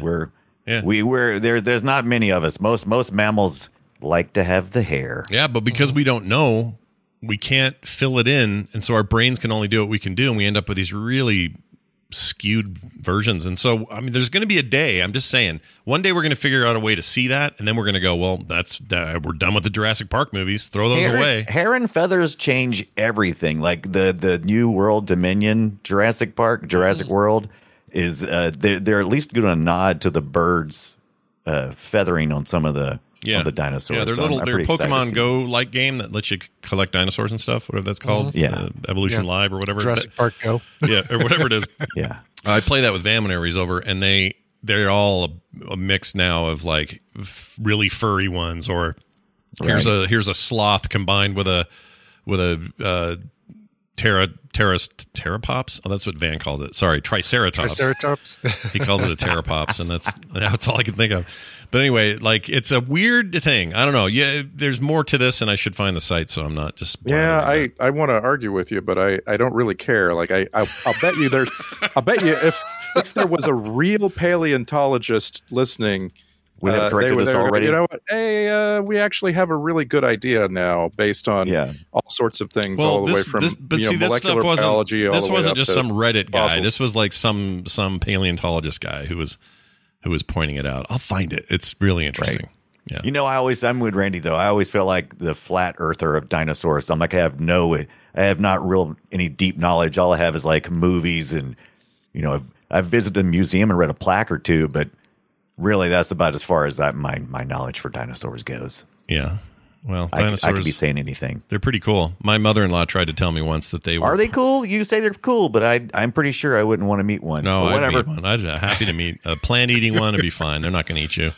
I do want to agree with you that paleobiology is a field that has made a lot of advancements recently. Mm-hmm. It's like when you think about Michael Crichton writing Jurassic Park. Like he was doing that because the idea that there were smaller dinosaurs that we were finding in pieces of amber and they were very, very well preserved. That was a really new idea in the 1970s. And that's really recent. Yeah. You know what I mean? Yeah. So I agree with you on that like paleobiology probably still has a ways to go. Right. I just don't, I disagree that we're going to find some radical difference in what we know at this point. Like it's a pretty well developed field. I'm going to find it, and you're going to go, "Whoa!" That's what you're going to do. Yeah. All right. That's great. You're going to go, Let's go. Whoa. I love that. Where were we here? Oh, Dunaway. If it has a Twitter post, Did you go? No, you did it. Never mind. Sorry, I lost track of who did what and why we got there. Brian Ibbett, it's your turn. Sure. The Book of Eli. And wait till I do this. I'm going to use my Twitter post time to just share with you some unrelated trivia I discovered while researching this movie. Okay. Gary Oldman is 13 days younger than Gary Newman. Oh, Gary weird. Newman. Interesting. Newman. I see what you've done. What's Gary Newman up these days? Yeah. Up to? What's Gary Newman doing? Just chilling? He's actually touring, and were I not on a trip? Were I not at a Mammoth game last weekend? I would have gotten to see Gary Newman perform live here in Denver in concert. But you're not the good bitter. news is he rescheduled, so that I still have a chance to see him in concert. So for those at home who are like, Gary Newman, here in my car. That guy. Yep, exactly. He was on permanent replay at my house when I was that age. It was great. Yeah, just that song, though. Yeah, that was it. That was it. I couldn't tell you another Gary Newman song. Honestly. But they were both born in March 1950 or March 1958, just Crazy. 13 days apart. Yeah. Does that go to our discussion about one-hit wonders? For sure. Yeah. Yeah, I think so. I mean, he's still performing other things. Like he's got Our Friends Electric. Is that a song? Yeah. That was used as the theme. Like it was a hit, but it was also reused as the theme for Halt and Catch Fire. A really good placement of that. So, Oh, it says he's still making. Is there a new album? Yeah. Is there really? Has he released something new? 20. Wow. Oh, I'm sorry. This is the latest thing he built or made was 2017. That's still pretty recent. Yeah. That surprises me. Oh no, I'm sorry. He has a new album last year that beats the 20. So 2017 was the previous. It's now something called Intruder, studio album by Gary Newman, released May of 2021. No, I've never heard of it. Of course not. Yeah, they got a song on there called Hide Your Kids, Hide Your Wife. It's called Now and Forever or The End of Dragons. Okay, cool. Oh, all right. The End of Dragons. Listen to some brand new Gary Newman music. All right, sweet. Hopefully we've sent somebody down the right path. Okay, check this out. Look at this right here. We got alternate titles. This movie was almost called Titers. It was almost called iPod Batteries Forever or Bible Machete Bill and His Adventures Through Troubletown. Oh, Troubletown. I feel like maybe that would have... I like that title, actually. Yeah, I'd like that alternate title a lot. Yeah, why not? Would have been okay. We would have lived with it. All right, here's a set of emails. Since we've been gone a couple of weeks, I wanted to make sure we got a couple of these in here. They're short. filmsack@gmail.com. This one's from Lee Martin. Almost said Lee Marvin. He's dead. I was like, Lee Marvin, sweet. I wish. There's a hole in the roof. Anyway, Lee Martin wrote in from Northeast England, UK, and says, "Hi, Scott, Randy, Brian, and Brian. Longtime listener, first-time mailer. You guys have brightened my commutes to work and kept me awake on journeys home after drunken nights out. I have tried other Pretender podcasts, but they all fail in comparison. Keep up the good work, guys." It goes on to say, you all appeared scattered in various parts of the U.S. I've listened to, from Kroll to the recent Stealth, and I don't ever recall hearing the story of how you all met each other. Also, please consider sacking the 2009 comedy Black Dynamite. The film is so sackable it's actually knowingly sacking itself. Keep on sacking, gentlemen. Regards, Lee. It's not all that twisted. So the first relationship that ever happened was me and Dunaway met in early 2005.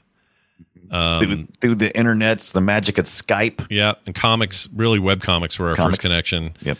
And then we started doing Skype stuff, and then before you knew it, there was Extra Life Radio, and that led to other things. My relationship with Ibbott started with The Instance, right? Because Len Peralta said something about listening, or Len Peralta introduced me to you via the Instance, and then I think you had me on as a guest on ELR to talk about music. Gotcha. That was it, and then it all kind of. That was right around the time that Randy was doing. When I first met you. Instance. With you. for sure. So that would have been like 2007, and I'd listened to Brian's podcast Coverville back in like 2005. I've been listening to it forever. Oh, we knew who you were. Yeah, we knew who you were. And then we knew you by the podcast pickle. Yeah, the podcast pickle and podcast alley told me exactly who Brian Ibbott was. You vote for me on podcast alley. That's right. And now his legacy lives on. Sorry, what? I think you could have summed it up as we were all playing WoW at one time or other. Like it kind of is the connective tissue. Not in Dunaway in my case, not at all. He never played WoW back then, so that was remember Brian Dunaway playing WoW. No, I did eventually play World of Warcraft. That was only because Scott made me. Yeah, it was later. That was like during ELR. I got you to play it, and then your cow died in that ravine, and you never played again. Yeah, I said F that. Yeah, and then in Randy's case, Randy was a occasional submitter, regular submitter to the Instance early on in its lifespan, submitting tips and stuff, and when there was a turnover in hosting, I was like, "Hey, what about this Randy fella?"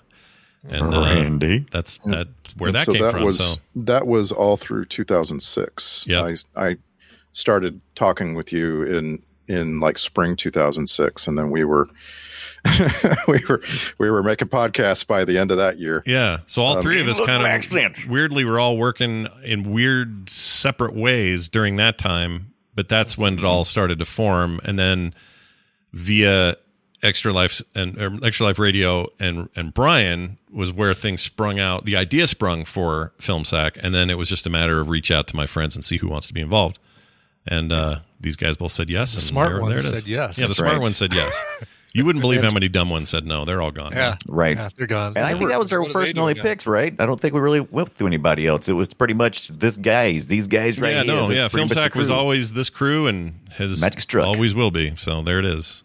There's some fun like meetings early on too. Like I don't want to make it sound like it was only about World of Warcraft, but like Mark and Nicole Spag were playing WoW and trying out making a podcast when I met them at the New Media Expo in 2008, and then they were like, yeah, let's go. And so like next thing you know, they're joining our guild, they're listening to the Instance, they're getting to know us. And Brian's concert was that year, and everybody was milling around. It's the first time I got to see Patrick before, and then but I didn't get to meet you at that concert. No, I got super sick and you left. But I did get to meet Randy, and I got really sick. I ended up going home. Such an incredible thing.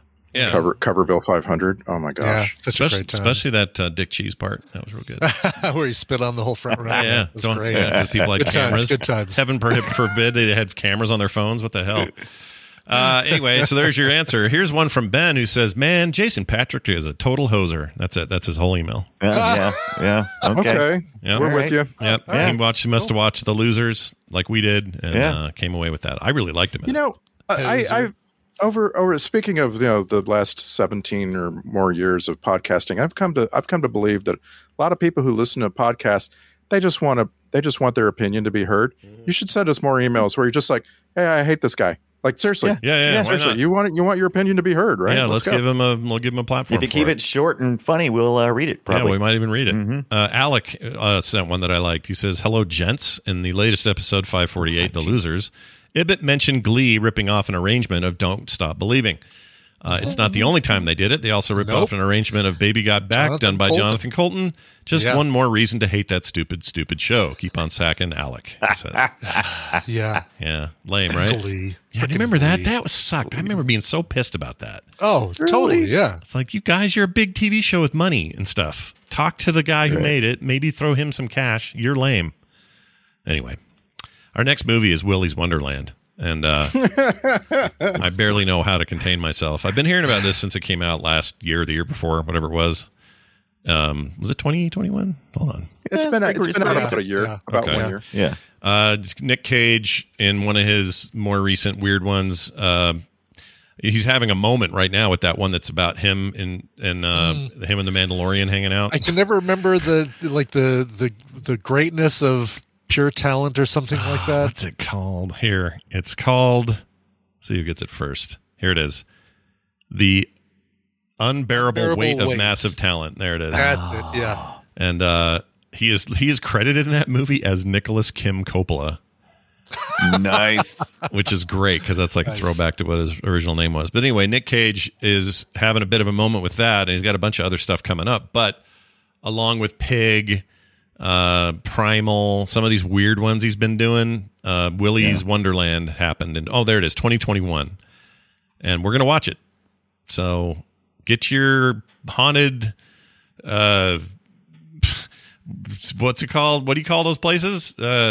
Circus? No, it's not a circus. It's a Chuck E. Cheese. Carnival? No, Carnival is the. I think Carnival. the word. Is it Carnival? I don't know.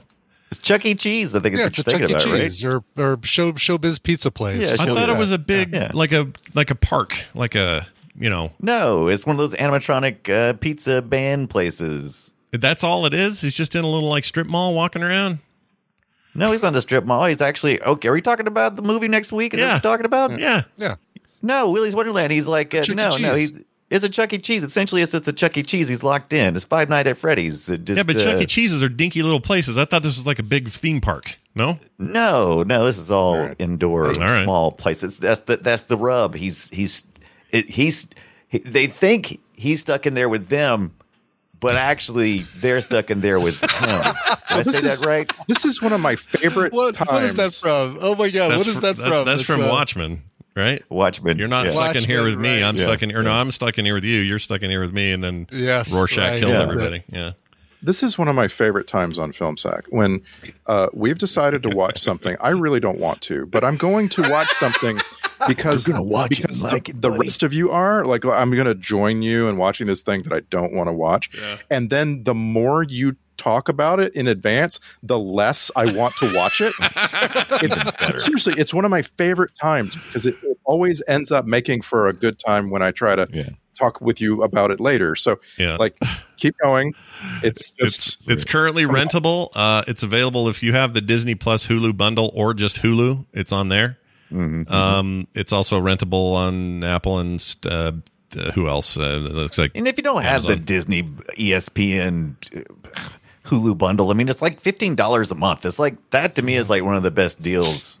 Oh, it's a killer deal. That's a great deal. Yeah. Good deal. It's a real. Unfortunately, I prepaid for like 11 years of Disney Plus, so I can't really take advantage of that. But, they gave you they gave you that introductory deal, and you jumped on it. And little did we know they were about to make it cheaper by bundling 3 together. Those bastards. Exactly, those bastards. I mean, that's just a combo meal that I would have loved. That's right. Yeah. House that Mouse built. What are they thinking?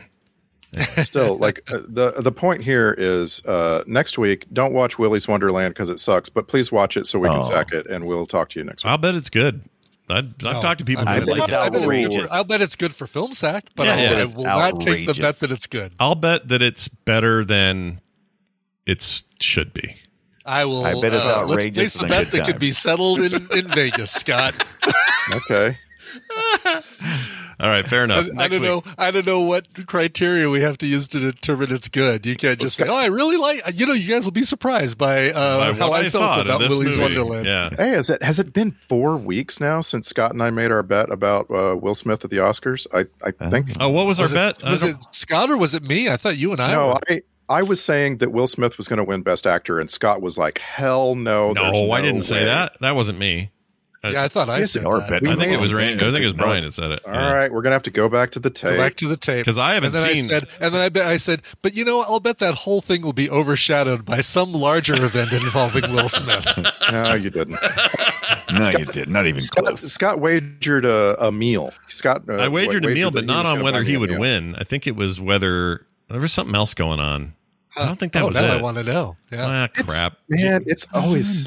Hey Scott, if I send you some audio, like a little thing I'll record today, could you insert it into that episode of Film Sack? Yeah, I'll totally do it. It'll be you going. It'll be you saying all the things you just said. We already have it downloaded to our phone, dude. Yeah, no. Look, whoever Jamie listens to this, he'll dig it up. Someone send me that bet so I can. I'll come clean if I just don't remember. I have no memory of this. So whatever it is, whatever I said, I'll own to it if it was me, and I'll buy you a meal. I have no problem with that. But I don't think that was the bet. Wasn't it something like Dune or something? Dune was going to win, or wasn't it something like that? Yeah. Or that Dune would be the biggest? I could easily see it being Dune. Sure. Yeah, I feel like I'm going to go with Randy's memory of it since he brought it up. Yeah, he might be more. Well, whatever. Right. He may have an actual memory of it. I don't remember what we did. My joke was going to be. Yeah. That since Scott already lost a bet to buy me a meal in Vegas, he may as well make some more bets in advance. Yeah, let's make another bet. Like go to Vegas and maybe he'll get his money back. Maybe he'll just buy everybody a meal. Sure. Do some Keno or something. I don't know what that even is. Ooh, little Keno. Yeah, it's the best odds in Vegas there. What is Keno? Keno is basically, you're basically picking numbers that are going to appear in or be picked randomly by a machine. And if you get 0 right, you get money. But then if you get like more than 4 right, you get money. I'm good about getting 0 right. That's me. Answers the question, what would happen if we ran a lotto every 30 minutes? Yeah, that's exactly what, right. Exactly. Okay, that's interesting. That's why they don't have a legal lottery in Nevada. They got one every 30 minutes that nobody wants people to mess with. It is literally the worst odds. And no, that Wheel of Fortune machine is the worst odds in Vegas. Yeah. Oh, really? Okay. Yeah. Why are the odds? Is it too many blades on the spinner or something? Or too many $1 bills. It's like a $5 bet, but you've got $1 bills. Or I guess you can put your bet in any spot on the table, but the odds of even breaking even are way favoring the house. This is good to know. House edge. This is good to know. Even though I don't gamble, blackjack, craps, best odds in Vegas. All right. Oh, really? I didn't know that. Yeah, blackjack, if the table has a 6-deck shoe and allows you to surrender. So like if the dealer shows I've lost already. a 10 or an ace, you can say surrender and you get half of your bet back right away. Oh, and they don't shuffle very often. Right, okay. exactly. You need them to go deep into a shoe. Yeah. For me, it's always been Pai Gow. Like I feel like Pai Gow poker. I can sit and play Pai Gow forever and never be up much, never be down much. Yeah, you just get free drinks. I mean, that is Pai Gow poker is great for that. Yeah. Scott's gambling's not for us, man. Yeah, clearly, I'm like Pai Gow. I just want pie now. Is what I want. All right. It's gamble I'm taking is Taco Bell. Pai Gow is a you versus the dealer poker's variant where they will tell you how to play if you act. They give you 7 cards. You have to make your best hand of 5 and your best hand of 2 against their best hand of 5 and 2. And literally, I will do exactly like I would. No, like every decision, you can say, "How would the house play this?" And they tell you. And so you can get blasted drunk and just keep asking, how would the house play this? And as long as you don't fall off the chair, you play forever. Oh, I'm going to take you to one of those rooms like they took Rain Man and Tom Cruise and said, you got to get out of here. All right. Well, there's that. Thanks for your emails, guys. You sent us in new directions and that was fun. Also, thanks for reminding Randy that I owe him lunch and we'll figure out how and why soon. Willy's Wonderland, get your homework done. Make it happen. In the meantime, filmsack.com is the website. If you're trying to find any stuff related to us, it's all there. Filmsack@gmail.com is our email address. Keep those coming. We love them. And Filmsack, of course, on Twitter. And wherever you're going to get your shows, whether it's, I don't know, Spotify, Google Podcasts, Apple Podcasts, wherever it is, leave us reviews in those places because it'll help others discover this venerable show that you all enjoy. Okay? All right. That sounds great to me. Thank you all for listening. For me, for Brian, and for Randy. I'm nobody. We'll see you next time.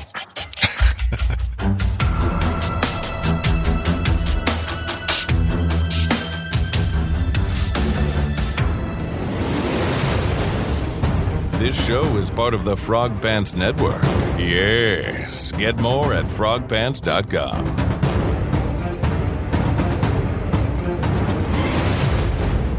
Go check the TV. I'm Nick Friedman.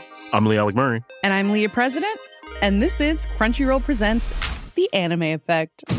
We are a new show breaking down the anime news, views, and shows you care about each and every week. I can't think of a better studio to bring something like this to life. And I agree. We're covering all the classics. If I don't know a lot about Godzilla, which I do, but I'm trying to pretend that I don't right now. Hold it in. And our current faves. Luffy must have his due.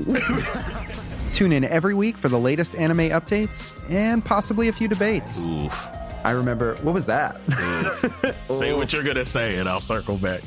You can listen to Crunchyroll Presents The Anime Effect every Friday wherever you get your podcasts. And watch full video episodes on Crunchyroll or the Crunchyroll YouTube channel.